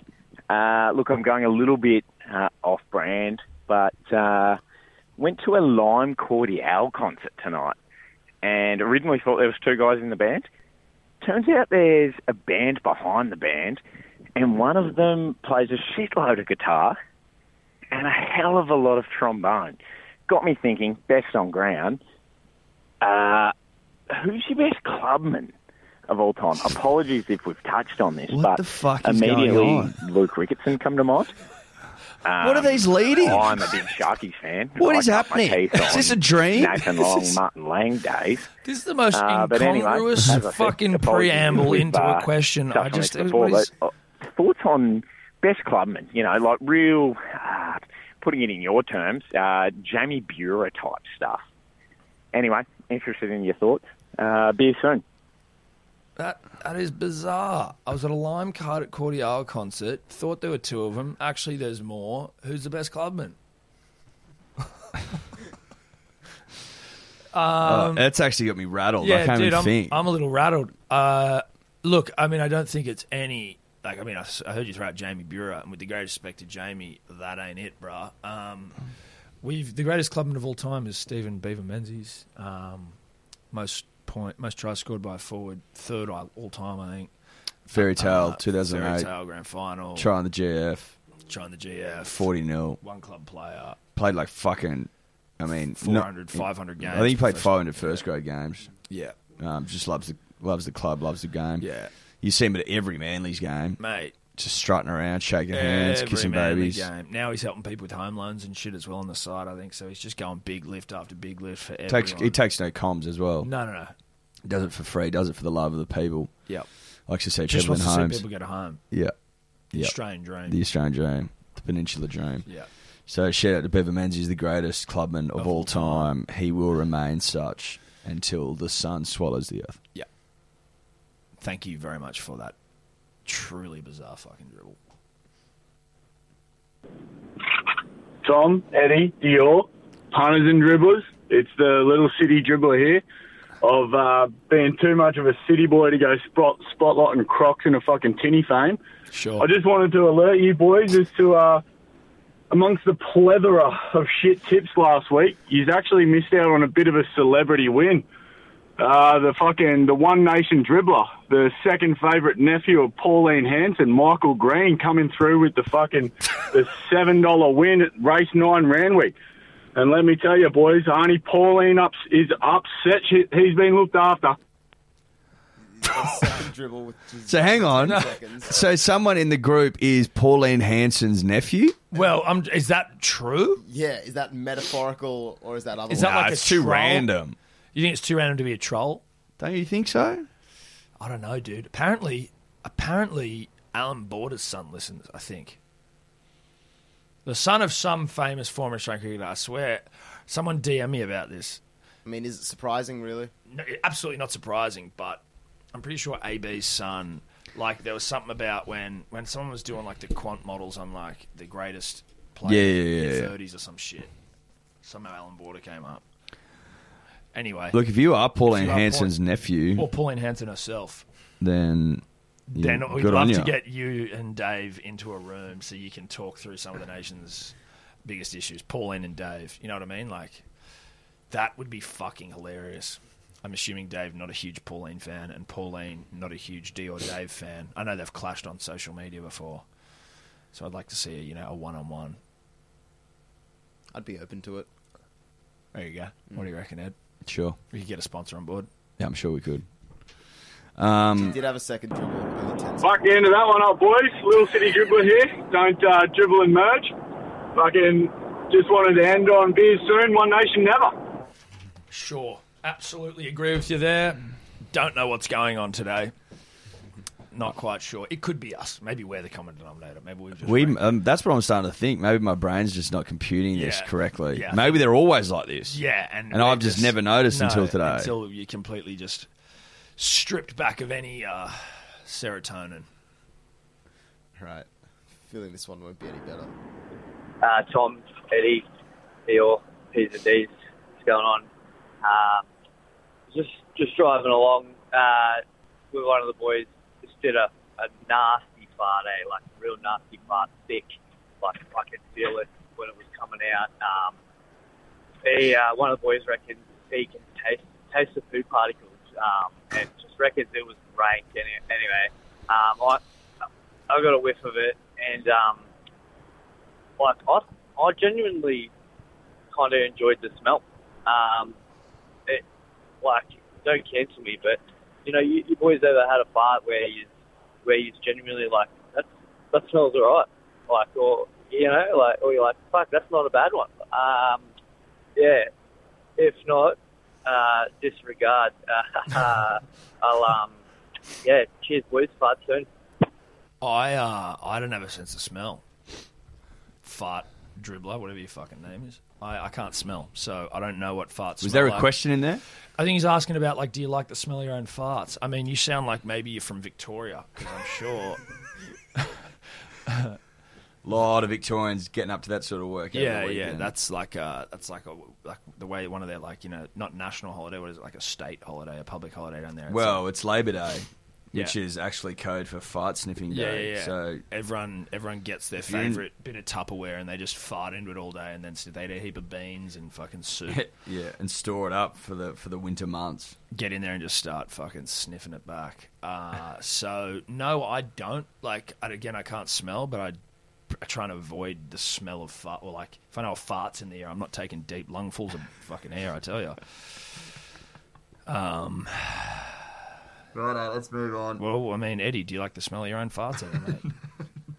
I mean, they're coming for the answers. I feel like you need to give it to him. He's asked you, is there ever a fart you do that you can sit back, fucking stew on, and just go, you know what? No. Okay, there we go. Answered. Hey, boys. Jill, Dave. Quick one.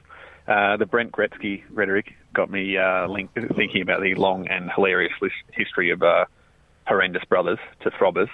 And obviously that goes across all sports, but it also got me thinking about the rare occasions when there's a brother or a sibling of a throbber that's actually a bit of a throbber themselves. And so I wanted to know, in your opinion, an example, Matty Johns to Joey. Obviously Joey's amazing, but Matty was pretty decent in his own right. So I wanted to see if you guys could think of a list of the best siblings of throbbers ever. Doesn't have to be restricted to league. I mean, obviously that's probably your wheelhouse, but I don't know, things like cricket, the War Brothers maybe, but then who's the alpha? I don't know. Anyway, siblings of throbbers.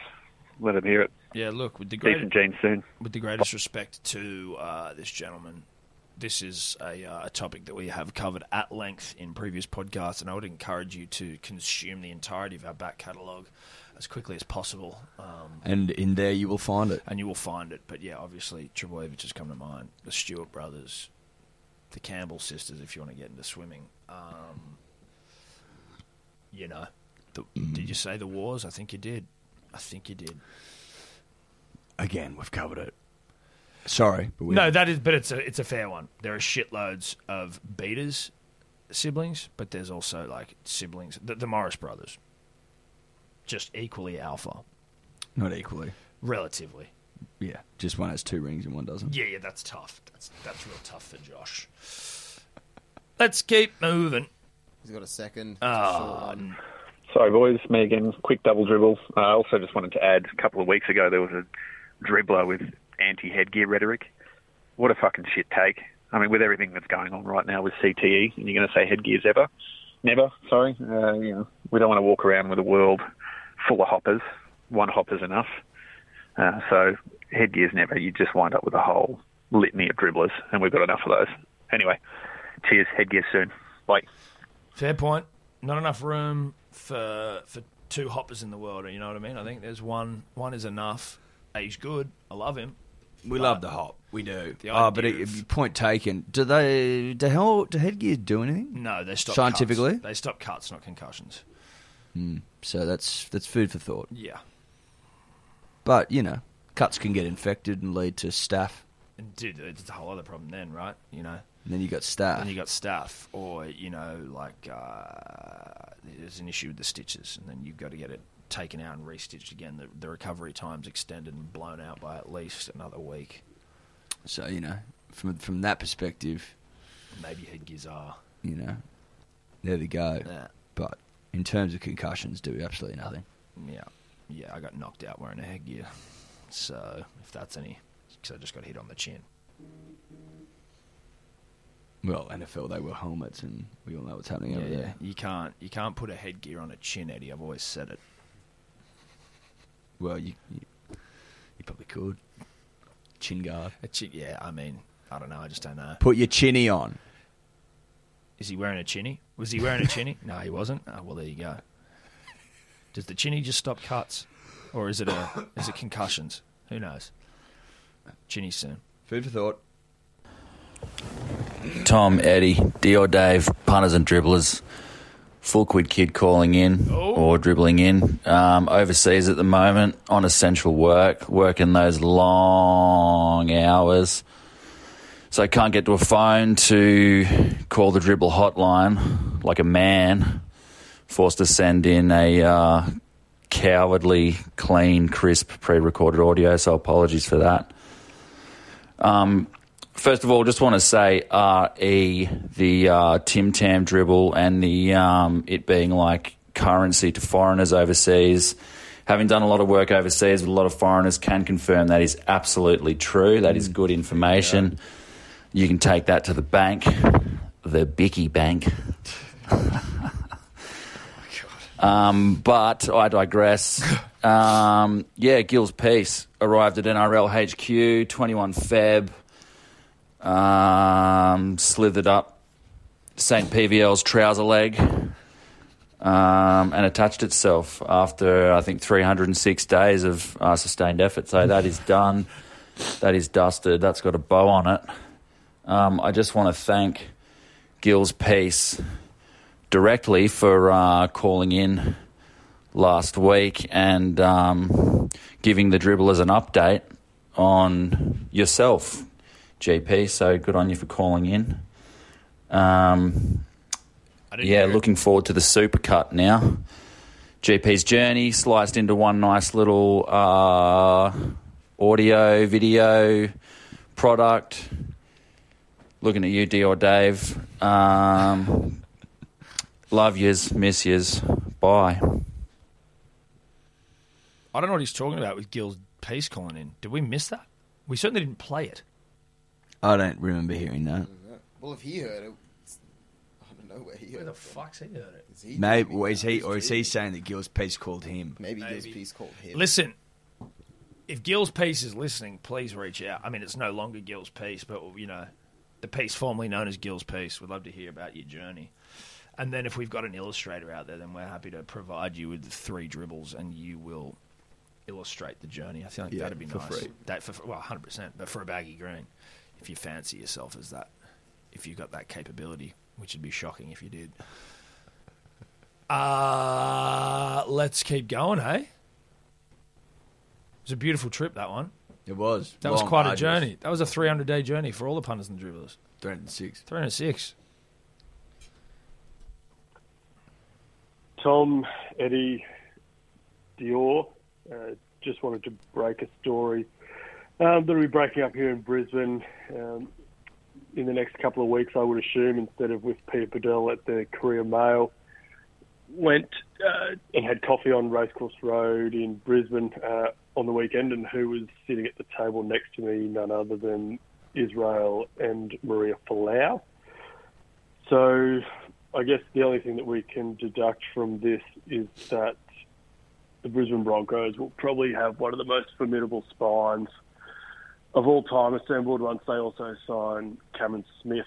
So Smith, Croft, Milford and Folau at the back, which would probably rival Smith, Cronk, Inglis and Slater. That's one of the great and also fucking another breaking news, loads of shit I've ever heard in my life. For Netball Australia, Maria Folau to the Queensland Firebirds. Premierships for the Broncos soon. Look, I hate to burst your bubble, but we have friends in high places.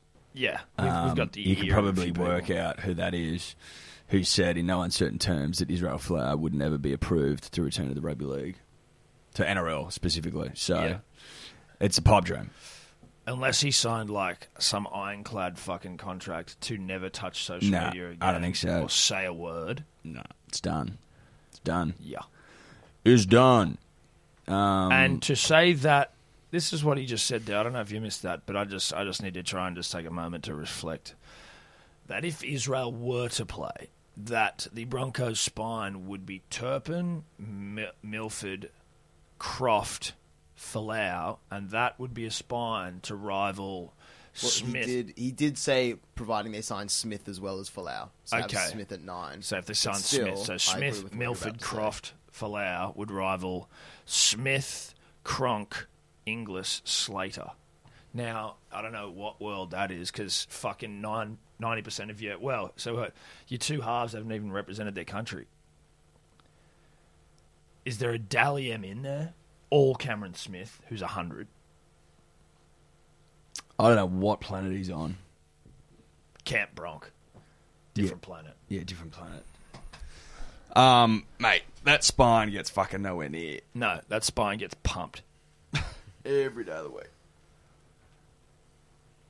And it's basically because the halves you mentioned. Yeah, and also the fact that it won't happen because top 10 halves in the comp. And Folau ain't coming Let alone back. all-timers. Yeah. And Folau's not coming back. So, thanks for the dribble. With the greatest respect.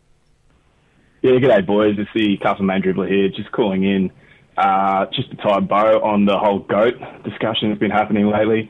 I understand there's been some appreciation from a statistical standpoint in the dribbles lately, so just brought to everyone's attention.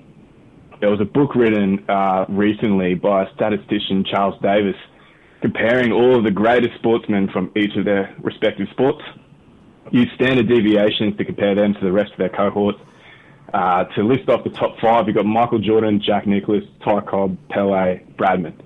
Michael Jordan, 3.4, Jack Nicklaus, 3.5, Ty Cobb, 3.6, Pele, 3.7, Bradman, 4.4. Head and shoulders, go to GOAT. Just think that the numbers don't lie. And that's just about it. See you soon. Cheers. Didn't hear Wayne Gretzky mentioned at all in there. No, I didn't hear him mentioned, but what I heard mentioned was that Bradman, the GOAT of GOATs, Yeah. that's what we'd said. That was Yeah. all that really mattered. Yeah. I don't know why Wayne Gretzky Keeps getting fucking thrown around. Some weird-ass fucking The original dribble was about like top 10 GOATs, but we only really cared about who was number 1, and that was Yeah. Bradman.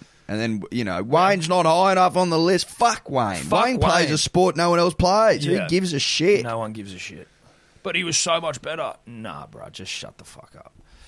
No offense to Wayne. No, with the greatest respect to Wayne. And great, we're fans of Wayne's work. Wayne knows that. We've broken bread with Wayne before. Wayne's a friend. But Wayne knows that if it comes between him and the Don and us and the Don, it's like Wayne can kick rocks.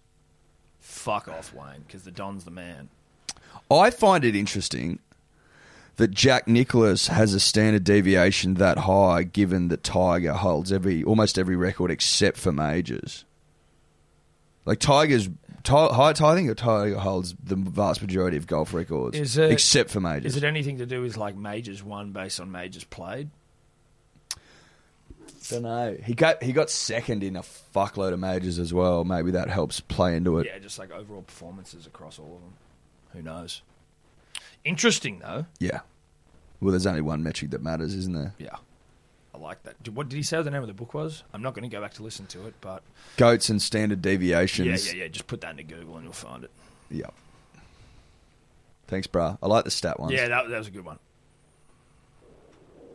Boys, I don't know if this is too much to ask for, but can you fucking sort out the sound levels a bit, please? Tom? The fucking volume on the ads in this potty is out of control. My fucking ears are bleeding. Anyway, still love you, but fuck, man. Get it together. Bye. So is this motherfucker complaining in, 200 fucking 50 plus podcasts that because on one that the ads might have been a bit loud to get it together? You know what I mean? Like you say get it together to someone who's like consistently fucking up. If the ads are a bit loud, bruh, you know what? Get the fuck over it with the greatest respect. But I will make sure they're quieter.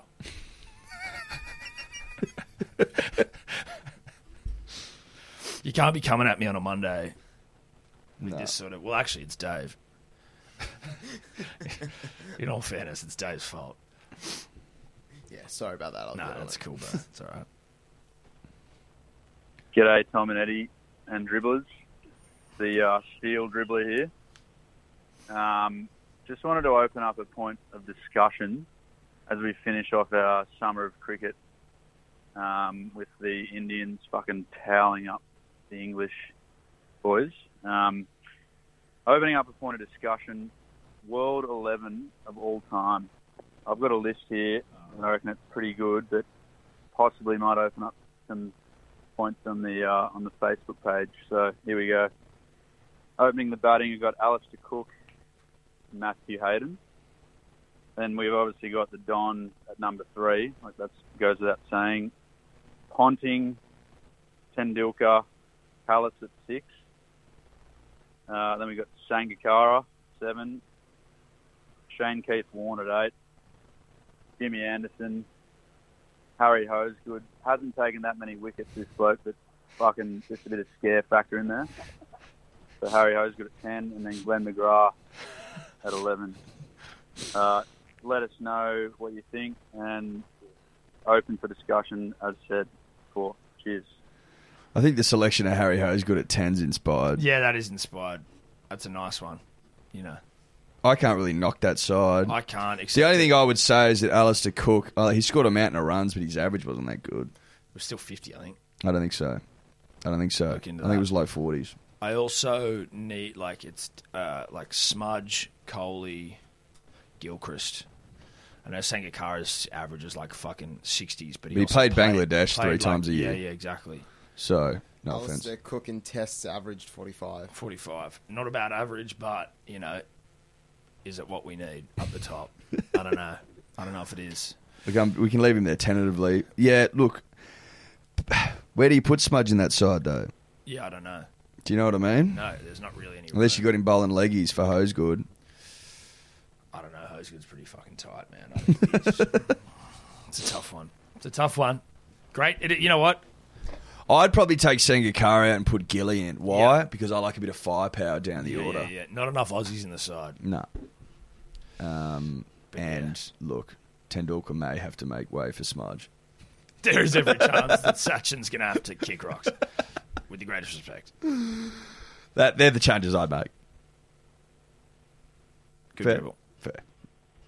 Let's press on. Tom, Eddie, Dior, punters and dribblers. It's the stats man back for another dribble. Good. Love that. There's been a lot of chat lately about Gretzky and ice hockey, so I thought I'd ring in and give you a stat about Don Bradman. We all know that the Don has an average of 99, and this compares to other greats of the game like Smudge, 61, Labuschagne, 60, Kane Williamson, 54, Chappell, Tendulkar, 53, Lara and Coley, 52, Ponting, Hussey, Steve Waugh, 51, Hayden, Border, Viv Richards, 50, Clark, 49, Warner, 48. But these are all players that we know from modern times. We think Smudge is good now, but we can't compare him to people not born yet. We can only compare him against his peers and those from the past. And that got me to thinking, so how did the Don stack up against his contemporaries? It turns out that in all time, over the years, there's only been 42 players who've averaged over 50 in Test cricket. And now that's not many at all. But when the Don retired in 1948, that number was a mere 7. 7 players had finished their careers with averages of 50 plus. President and CEO of that exclusive club was the Don with 99. Then came the Englishman Sutcliffe, 60, Painter, 59, Hammond, 58, Hobbs, 56, Tildesley, 55, and then the Australian Jack Ryder at 51 was the last member of this exclusive club. So while Wayne Gretzky might be great and a fitting second place, the Don is just next level incomparable. Be soon. Statsman's done it again. Yeah, love that. Love that. 7 when the Don was doing his thing. Yeah, I tell you what helps me get through these Mondays. Just stats reminding us all as to the greatness of the Don. Yeah. You know? Statsman just calling in, dropping his sack on the table and going, I'm still best on ground in terms of stats delivered. Yeah. When in need, turn to the Don and stats around the great man. Yep. Because I'll see you through a barrage of Monday morning bounces. Can you believe that after the Statsman, just now that we grow in sort of knowledge and understanding of who the Statsman is as a man about stats, that after his first stat, that someone even felt the need to call in and chip him about his stats? Like, who the fuck isn't getting around Statsman every time he rolls into his... If you don't like stats, you wouldn't like Test cricket. Yeah, and if you don't like Test cricket, you're not a friend of ours. You can't hate stats, and you know what I mean. It's the best game for stats. Exactly, it's built for stats, built off stats. Let's move on. Thomas, Edward, Dior, punters and dribblers. It's Fezman calling from beautiful Brisbane. I've been thinking lately about housemates and who is your best and who is your worst. Everyone's got some good stories there. You want me to go first on the drums? Yep. My worst, 100%, Thomas Gardner. Clinically allergic to alcohol, so a few beers on a Friday night would see him dead for an entire weekend, stuck in his cave. Never cooked, never cleaned, never really did anything positive aside from a breakout game for Colts 1 against Brothers for Jeeps circa 2009. The best housemate, Patrick Shield. We were 17, 18, living in a share house, 4 of us, mostly focused on playing shitty club Colts footy. Such a fucking not a lot of working, not a lot of uni. Just had a someone said to me on the weekend, they go, bringing in the dollars. If you give the dribblers a voice, they will abuse it. Necessities such as Guitar Hero. This is abuse Halo, of the hotline. This is absolute abuse. Not a lot of work, not a lot of fucking uni. So big shout out to He's Patrick. still going. Fuck you to Tom Gardner, you little snake cunt. And yeah, see you soon, boys. All the best. Cheers. Oh my God. He's just called up to fucking rip a couple of dudes, a couple of housemates. And praise one. Rip one, praise one. We have no idea who they are. We have no context of anything. It's one of the greatest dribbles I've ever heard. Save that. Save that. That is the most... He's got a second one. Oh, fuck It's only 40 seconds. Okay. Hey, boys, sorry. It's Fezman still calling from beautiful Brisbane. I feel a bit bad about the harsh sign-off against Thomas Gardner in my last dribble. I'm a big fan of treating your mates like a hedge. You cut them back, and then they grow back stronger than ever. So a big shout-out to Guardsy as well. Recently found out that he's having his first child. Oh, so dude, pip, this Ray, is Ray, not Ray. it, brah. Another big What the positive fuck? against Guardsy. You AKA the are... Hawk. fucking cut him off now. Cough We're like a done. Coke We're can, done here with this so cunt. proud of you for that. Well done. Archive the first one. I mean, you probably have to archive the whole thing, but that was, in like the truest sense of the word, complete and utter dribble. That was just like words that, and that's now exists in a recording that just fills up the space. Like That happened. That happened. That's valuable bandwidth and time of life that no one will get back. What do they say that, like, you know, statistically everything will happen? Like everything that can happen will happen. That's proof. That's proof. That's proof that everything will happen and can happen except for Parramatta winning a comp. Well, they've won one. They won't win anymore. Winning one again. Yeah. They definitely won't. But that was fucking... that was wild. Yeah, best housemate, worst housemate, don't know. I'm not going to... But, I mean, we were housemates. Street, yeah. Street was probably the worst in terms of damage to property done and contributions to general upkeep. To rent and upkeep. He once, I'm going to be very vague around how I say this, was in the shower. When him and his misso, when they're very hungover, when they were in the house, they would just like sit in the shower for like 40 fucking minutes. This was a particularly long one. This would have gone into the hours. Yeah, this is in the hours. Like just hung, sitting in the shower, hot water on you. Like they'd sometimes probably put chairs in there, but they sat on the floor on this occasion. Didn't realise that one of their fucking bum holes was covering the plug, like the drain.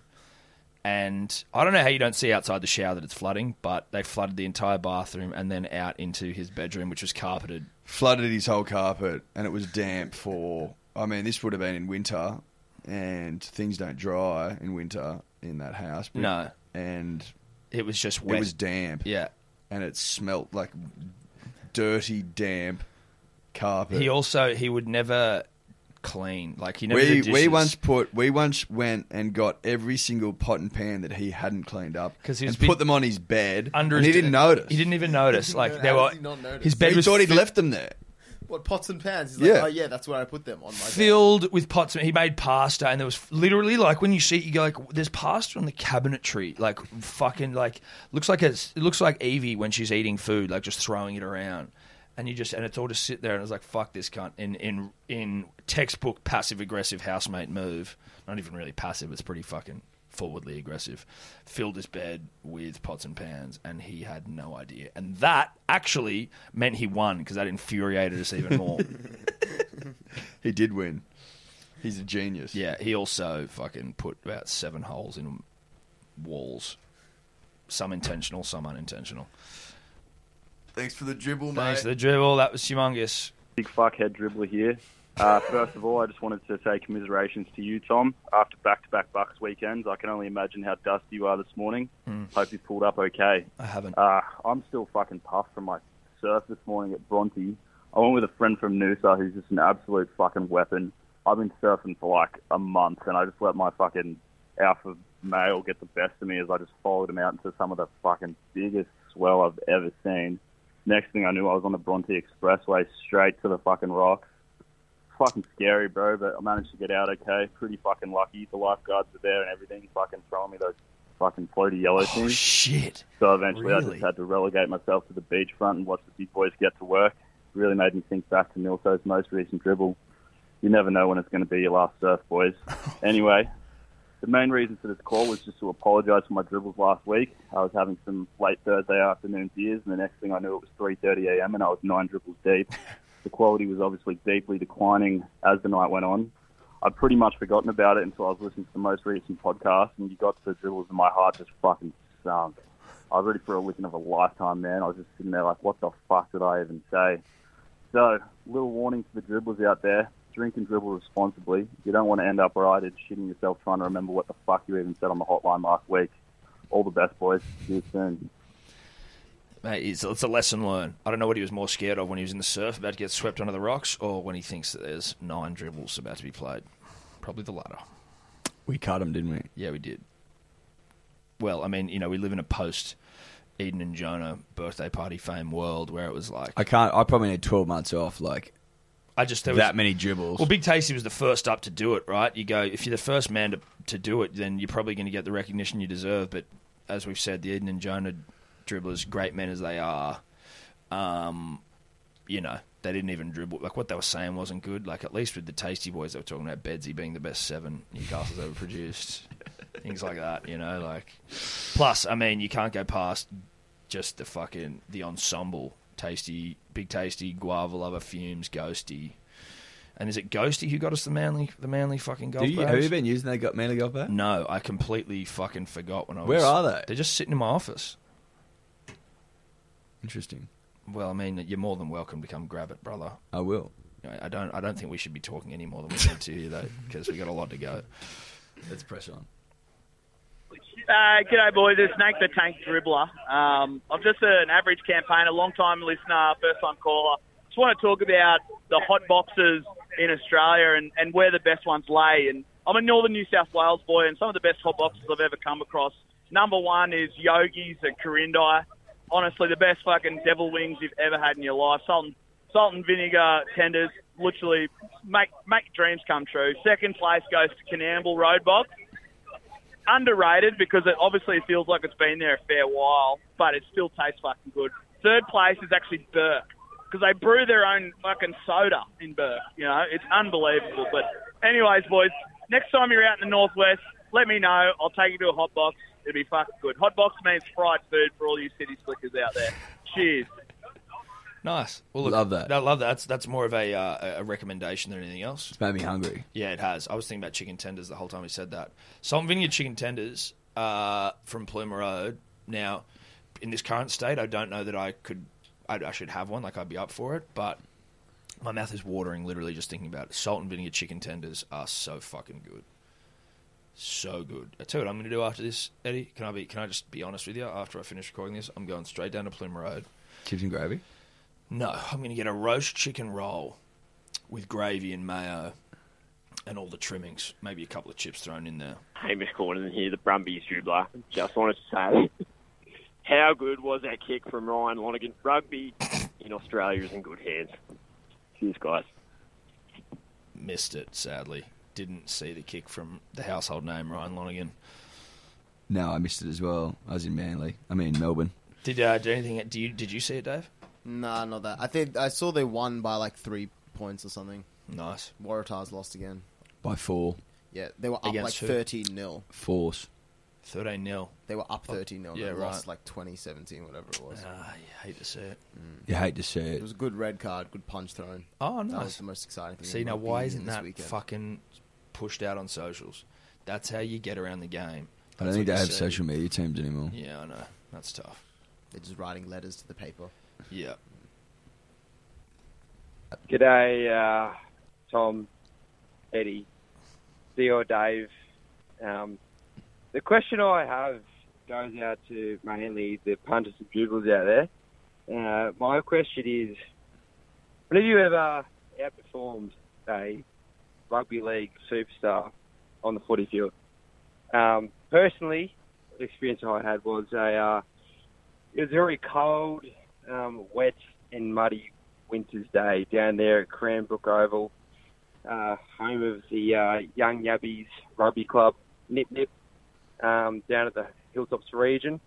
Anyway, found myself under 17s training. We're doing a bit of a 12-on-12, bit of pilfering, bit of rucking, bit of pills out the front, out the back, mate. You know how it is.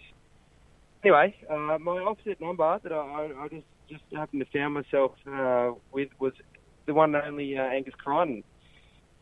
Anyway, me and Crichton were just there. Anyway, pill ends up getting thrown out to me. I catch the pill, run straight at Angus Crichton. He goes to line me up, and last minute, I put on the last second goosey, and Crichton just slips over, ass over head, and fucking straight into the mud in the cold fucking dirt.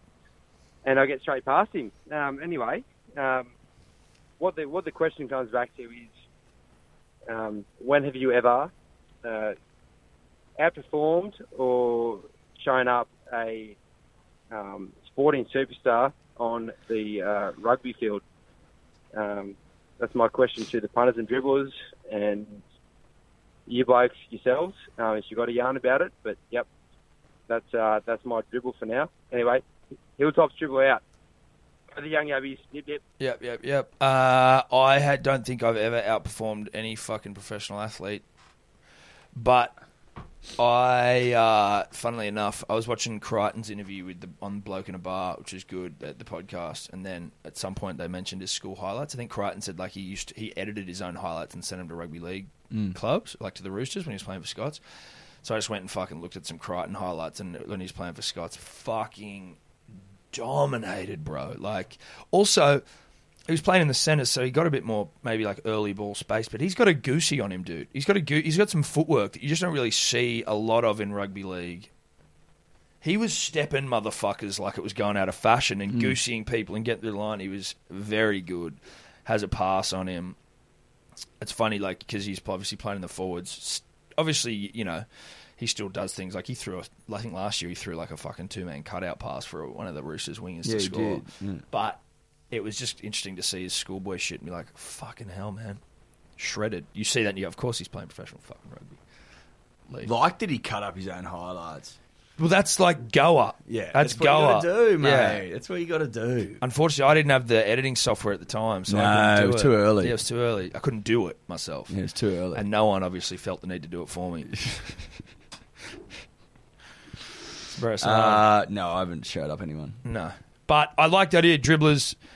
I like this to potentially be a thing of, like, you know, either send us in or, like, whether it's dribble it in or whatever, but, like, again, 90 seconds as close to it as possible. But when you've showed up an athlete, don't mind it. Let's go. Tom, Eddie, Dior, punters. The dribblers. Big dog dribbler here. I just want to end the debate between Joey and JT about who's better.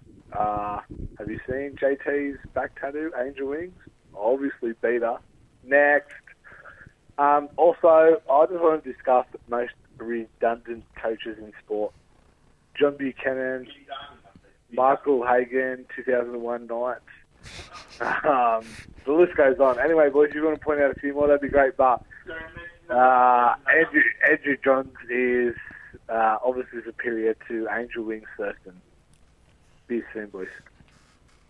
John Buchanan is the top of the redundant coach list. Yeah, and probably knows it. Anyone that coached the Australian Rugby League team during the Cameron Smith, Inglis, Thurston, fucking Lockyer era. Tim Sheens, it was mostly, and he Sheens, still managed to lose games. Yeah, like, you know, you're not doing much there.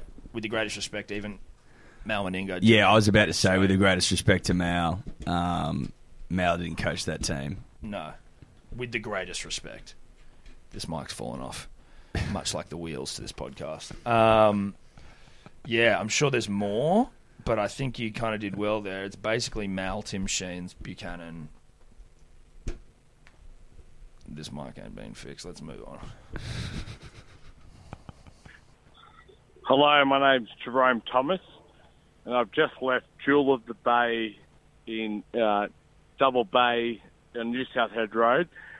Danny Weidler picked up his takeaway food, pulled up 2 metres later, and poured out his garbage in his car with his kids on the side of the road and kept driving. It's a fucking disgrace. He's a fucking disgrace. Jewel of the Bay is an incredible Indian. Yeah. It's probably more Rose Bay than Double Bay. Yeah, it is definitely Rose Bay. Yeah. Shout out to Jewel of the Bay. That's fucking outrageous. And from Danny Jerome Weidler. Taylor for doing a bit of, you know what, sometimes the journos have to have a bit of their own medicine there. Danny Weidler allegedly pouring out his rubbish. On New South Head Road, on quite a beautiful stretch of coastline, yeah, harbour line, foreshore. Harbour foreshore. Jerome rightly fucking furious there. That's pretty ordinary from D. Weidler. Danny. Am I shocked? No. I'm not. No, I'm not. Good dribble. Good dribble. Thank God. Yeah, I know. Fucking hell. All right, last one. Yeah, boys, it's the average Joe here. Just a quick one. Last night I found myself watching Australia's Premier Sport Super Rugby. I couldn't notice that, or couldn't help but notice how good the Brumby side was, being from the ACT. Look, I understand that there's strong rugby pathways in Queensland and New South Wales, the GPS, and I also understand, the pathways for, Sydney clubs and Queensland clubs up here in the rugby league. But I just want to know what the pathways are for, prospective players in the ACT. Have they got a strong rugby competition down there? Have they got a strong skill competition down there? Anyway, I thought I'd reach out to the Minister of Sport. I assume you set yourself up down in Canberra. So, let me know. Thanks, guys. Look, we definitely aren't set up in Canberra in that cesspool. That's definitely fucking not where we're at. But look, I think a lot of the talent comes out of Queanbeyan, man. Comes out of New South Wales. Yeah, exactly. It goes across the border. Goulburn. Canberra themselves don't produce anything of note. No. They've been pillaging off the great state of New South Wales for, since its inception. Time immemorial. Yeah. No local talent ever come out of ACT. It's all Queanbeyan and Goulburn stock. Yeah, they do have a comp up there. I only know one team, the Vikings. Now that could even be their rugby league comp, but I think it's a rugby union one. Hope that helps. Yeah, I hope that helps. I feel like with something like that, though, if you want to know, that's probably a Dior.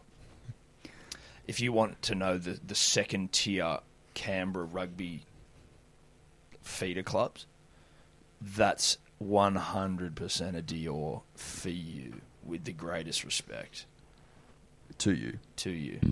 And to Canberra second tier rugby competition. That's us, Eddie. That's it. We're done. Bye-bye. Thank fuck. Bye-bye. Could you two just not talk anymore?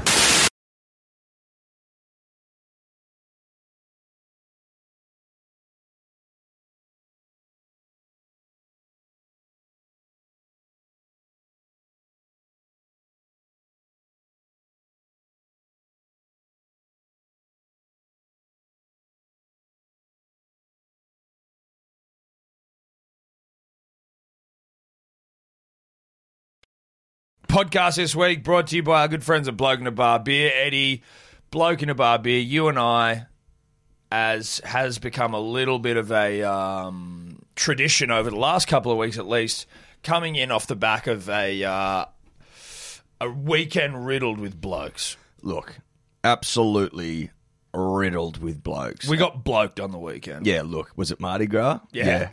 Yeah, it was. You best believe there was a bloking going on. There was,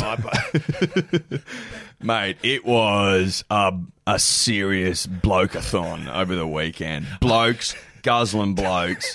People drenched in bloke all weekend long. I was bloked within an inch of my life over the weekend, and I wouldn't have it any other way. No, absolutely not. I didn't think it was possible to see that many blokes enjoying blokes all at one time. All at one time, and it was just a nice thing to see. Really, it was good for the soul. Again, you come in dusty, but you had a good time. You regret nothing. No, you regret absolutely nothing. You come in hurting, but, you've had the time of your young life. So, it's play on. It's play on. Now, you can get yourself... Well, you can get your own... You can get blokes of your own. Blokes for you to taste. If you go to blokeinabar.com, you'll see a list of their stockers, which is everywhere. I'm telling you, there are blokes in every corner there. Bloke suppliers. Yeah, supplier of, high quality bloke. Blokeinabar.com, all their stockists. It's that simple. It's pretty straightforward. I don't know what else to tell you. Even when we're on a budget, we still deserve nice things. Quince is a place to scoop up stunning high-end goods for 50 to 80% less than similar brands. They have buttery soft cashmere sweaters starting at $50, luxurious Italian leather bags, and so much more. Plus, Quince only works with factories that use safe, ethical, and responsible manufacturing. Get the high-end goods you'll love without the high price tag with Quince. Go to quince.com/style for free shipping and 365-day returns.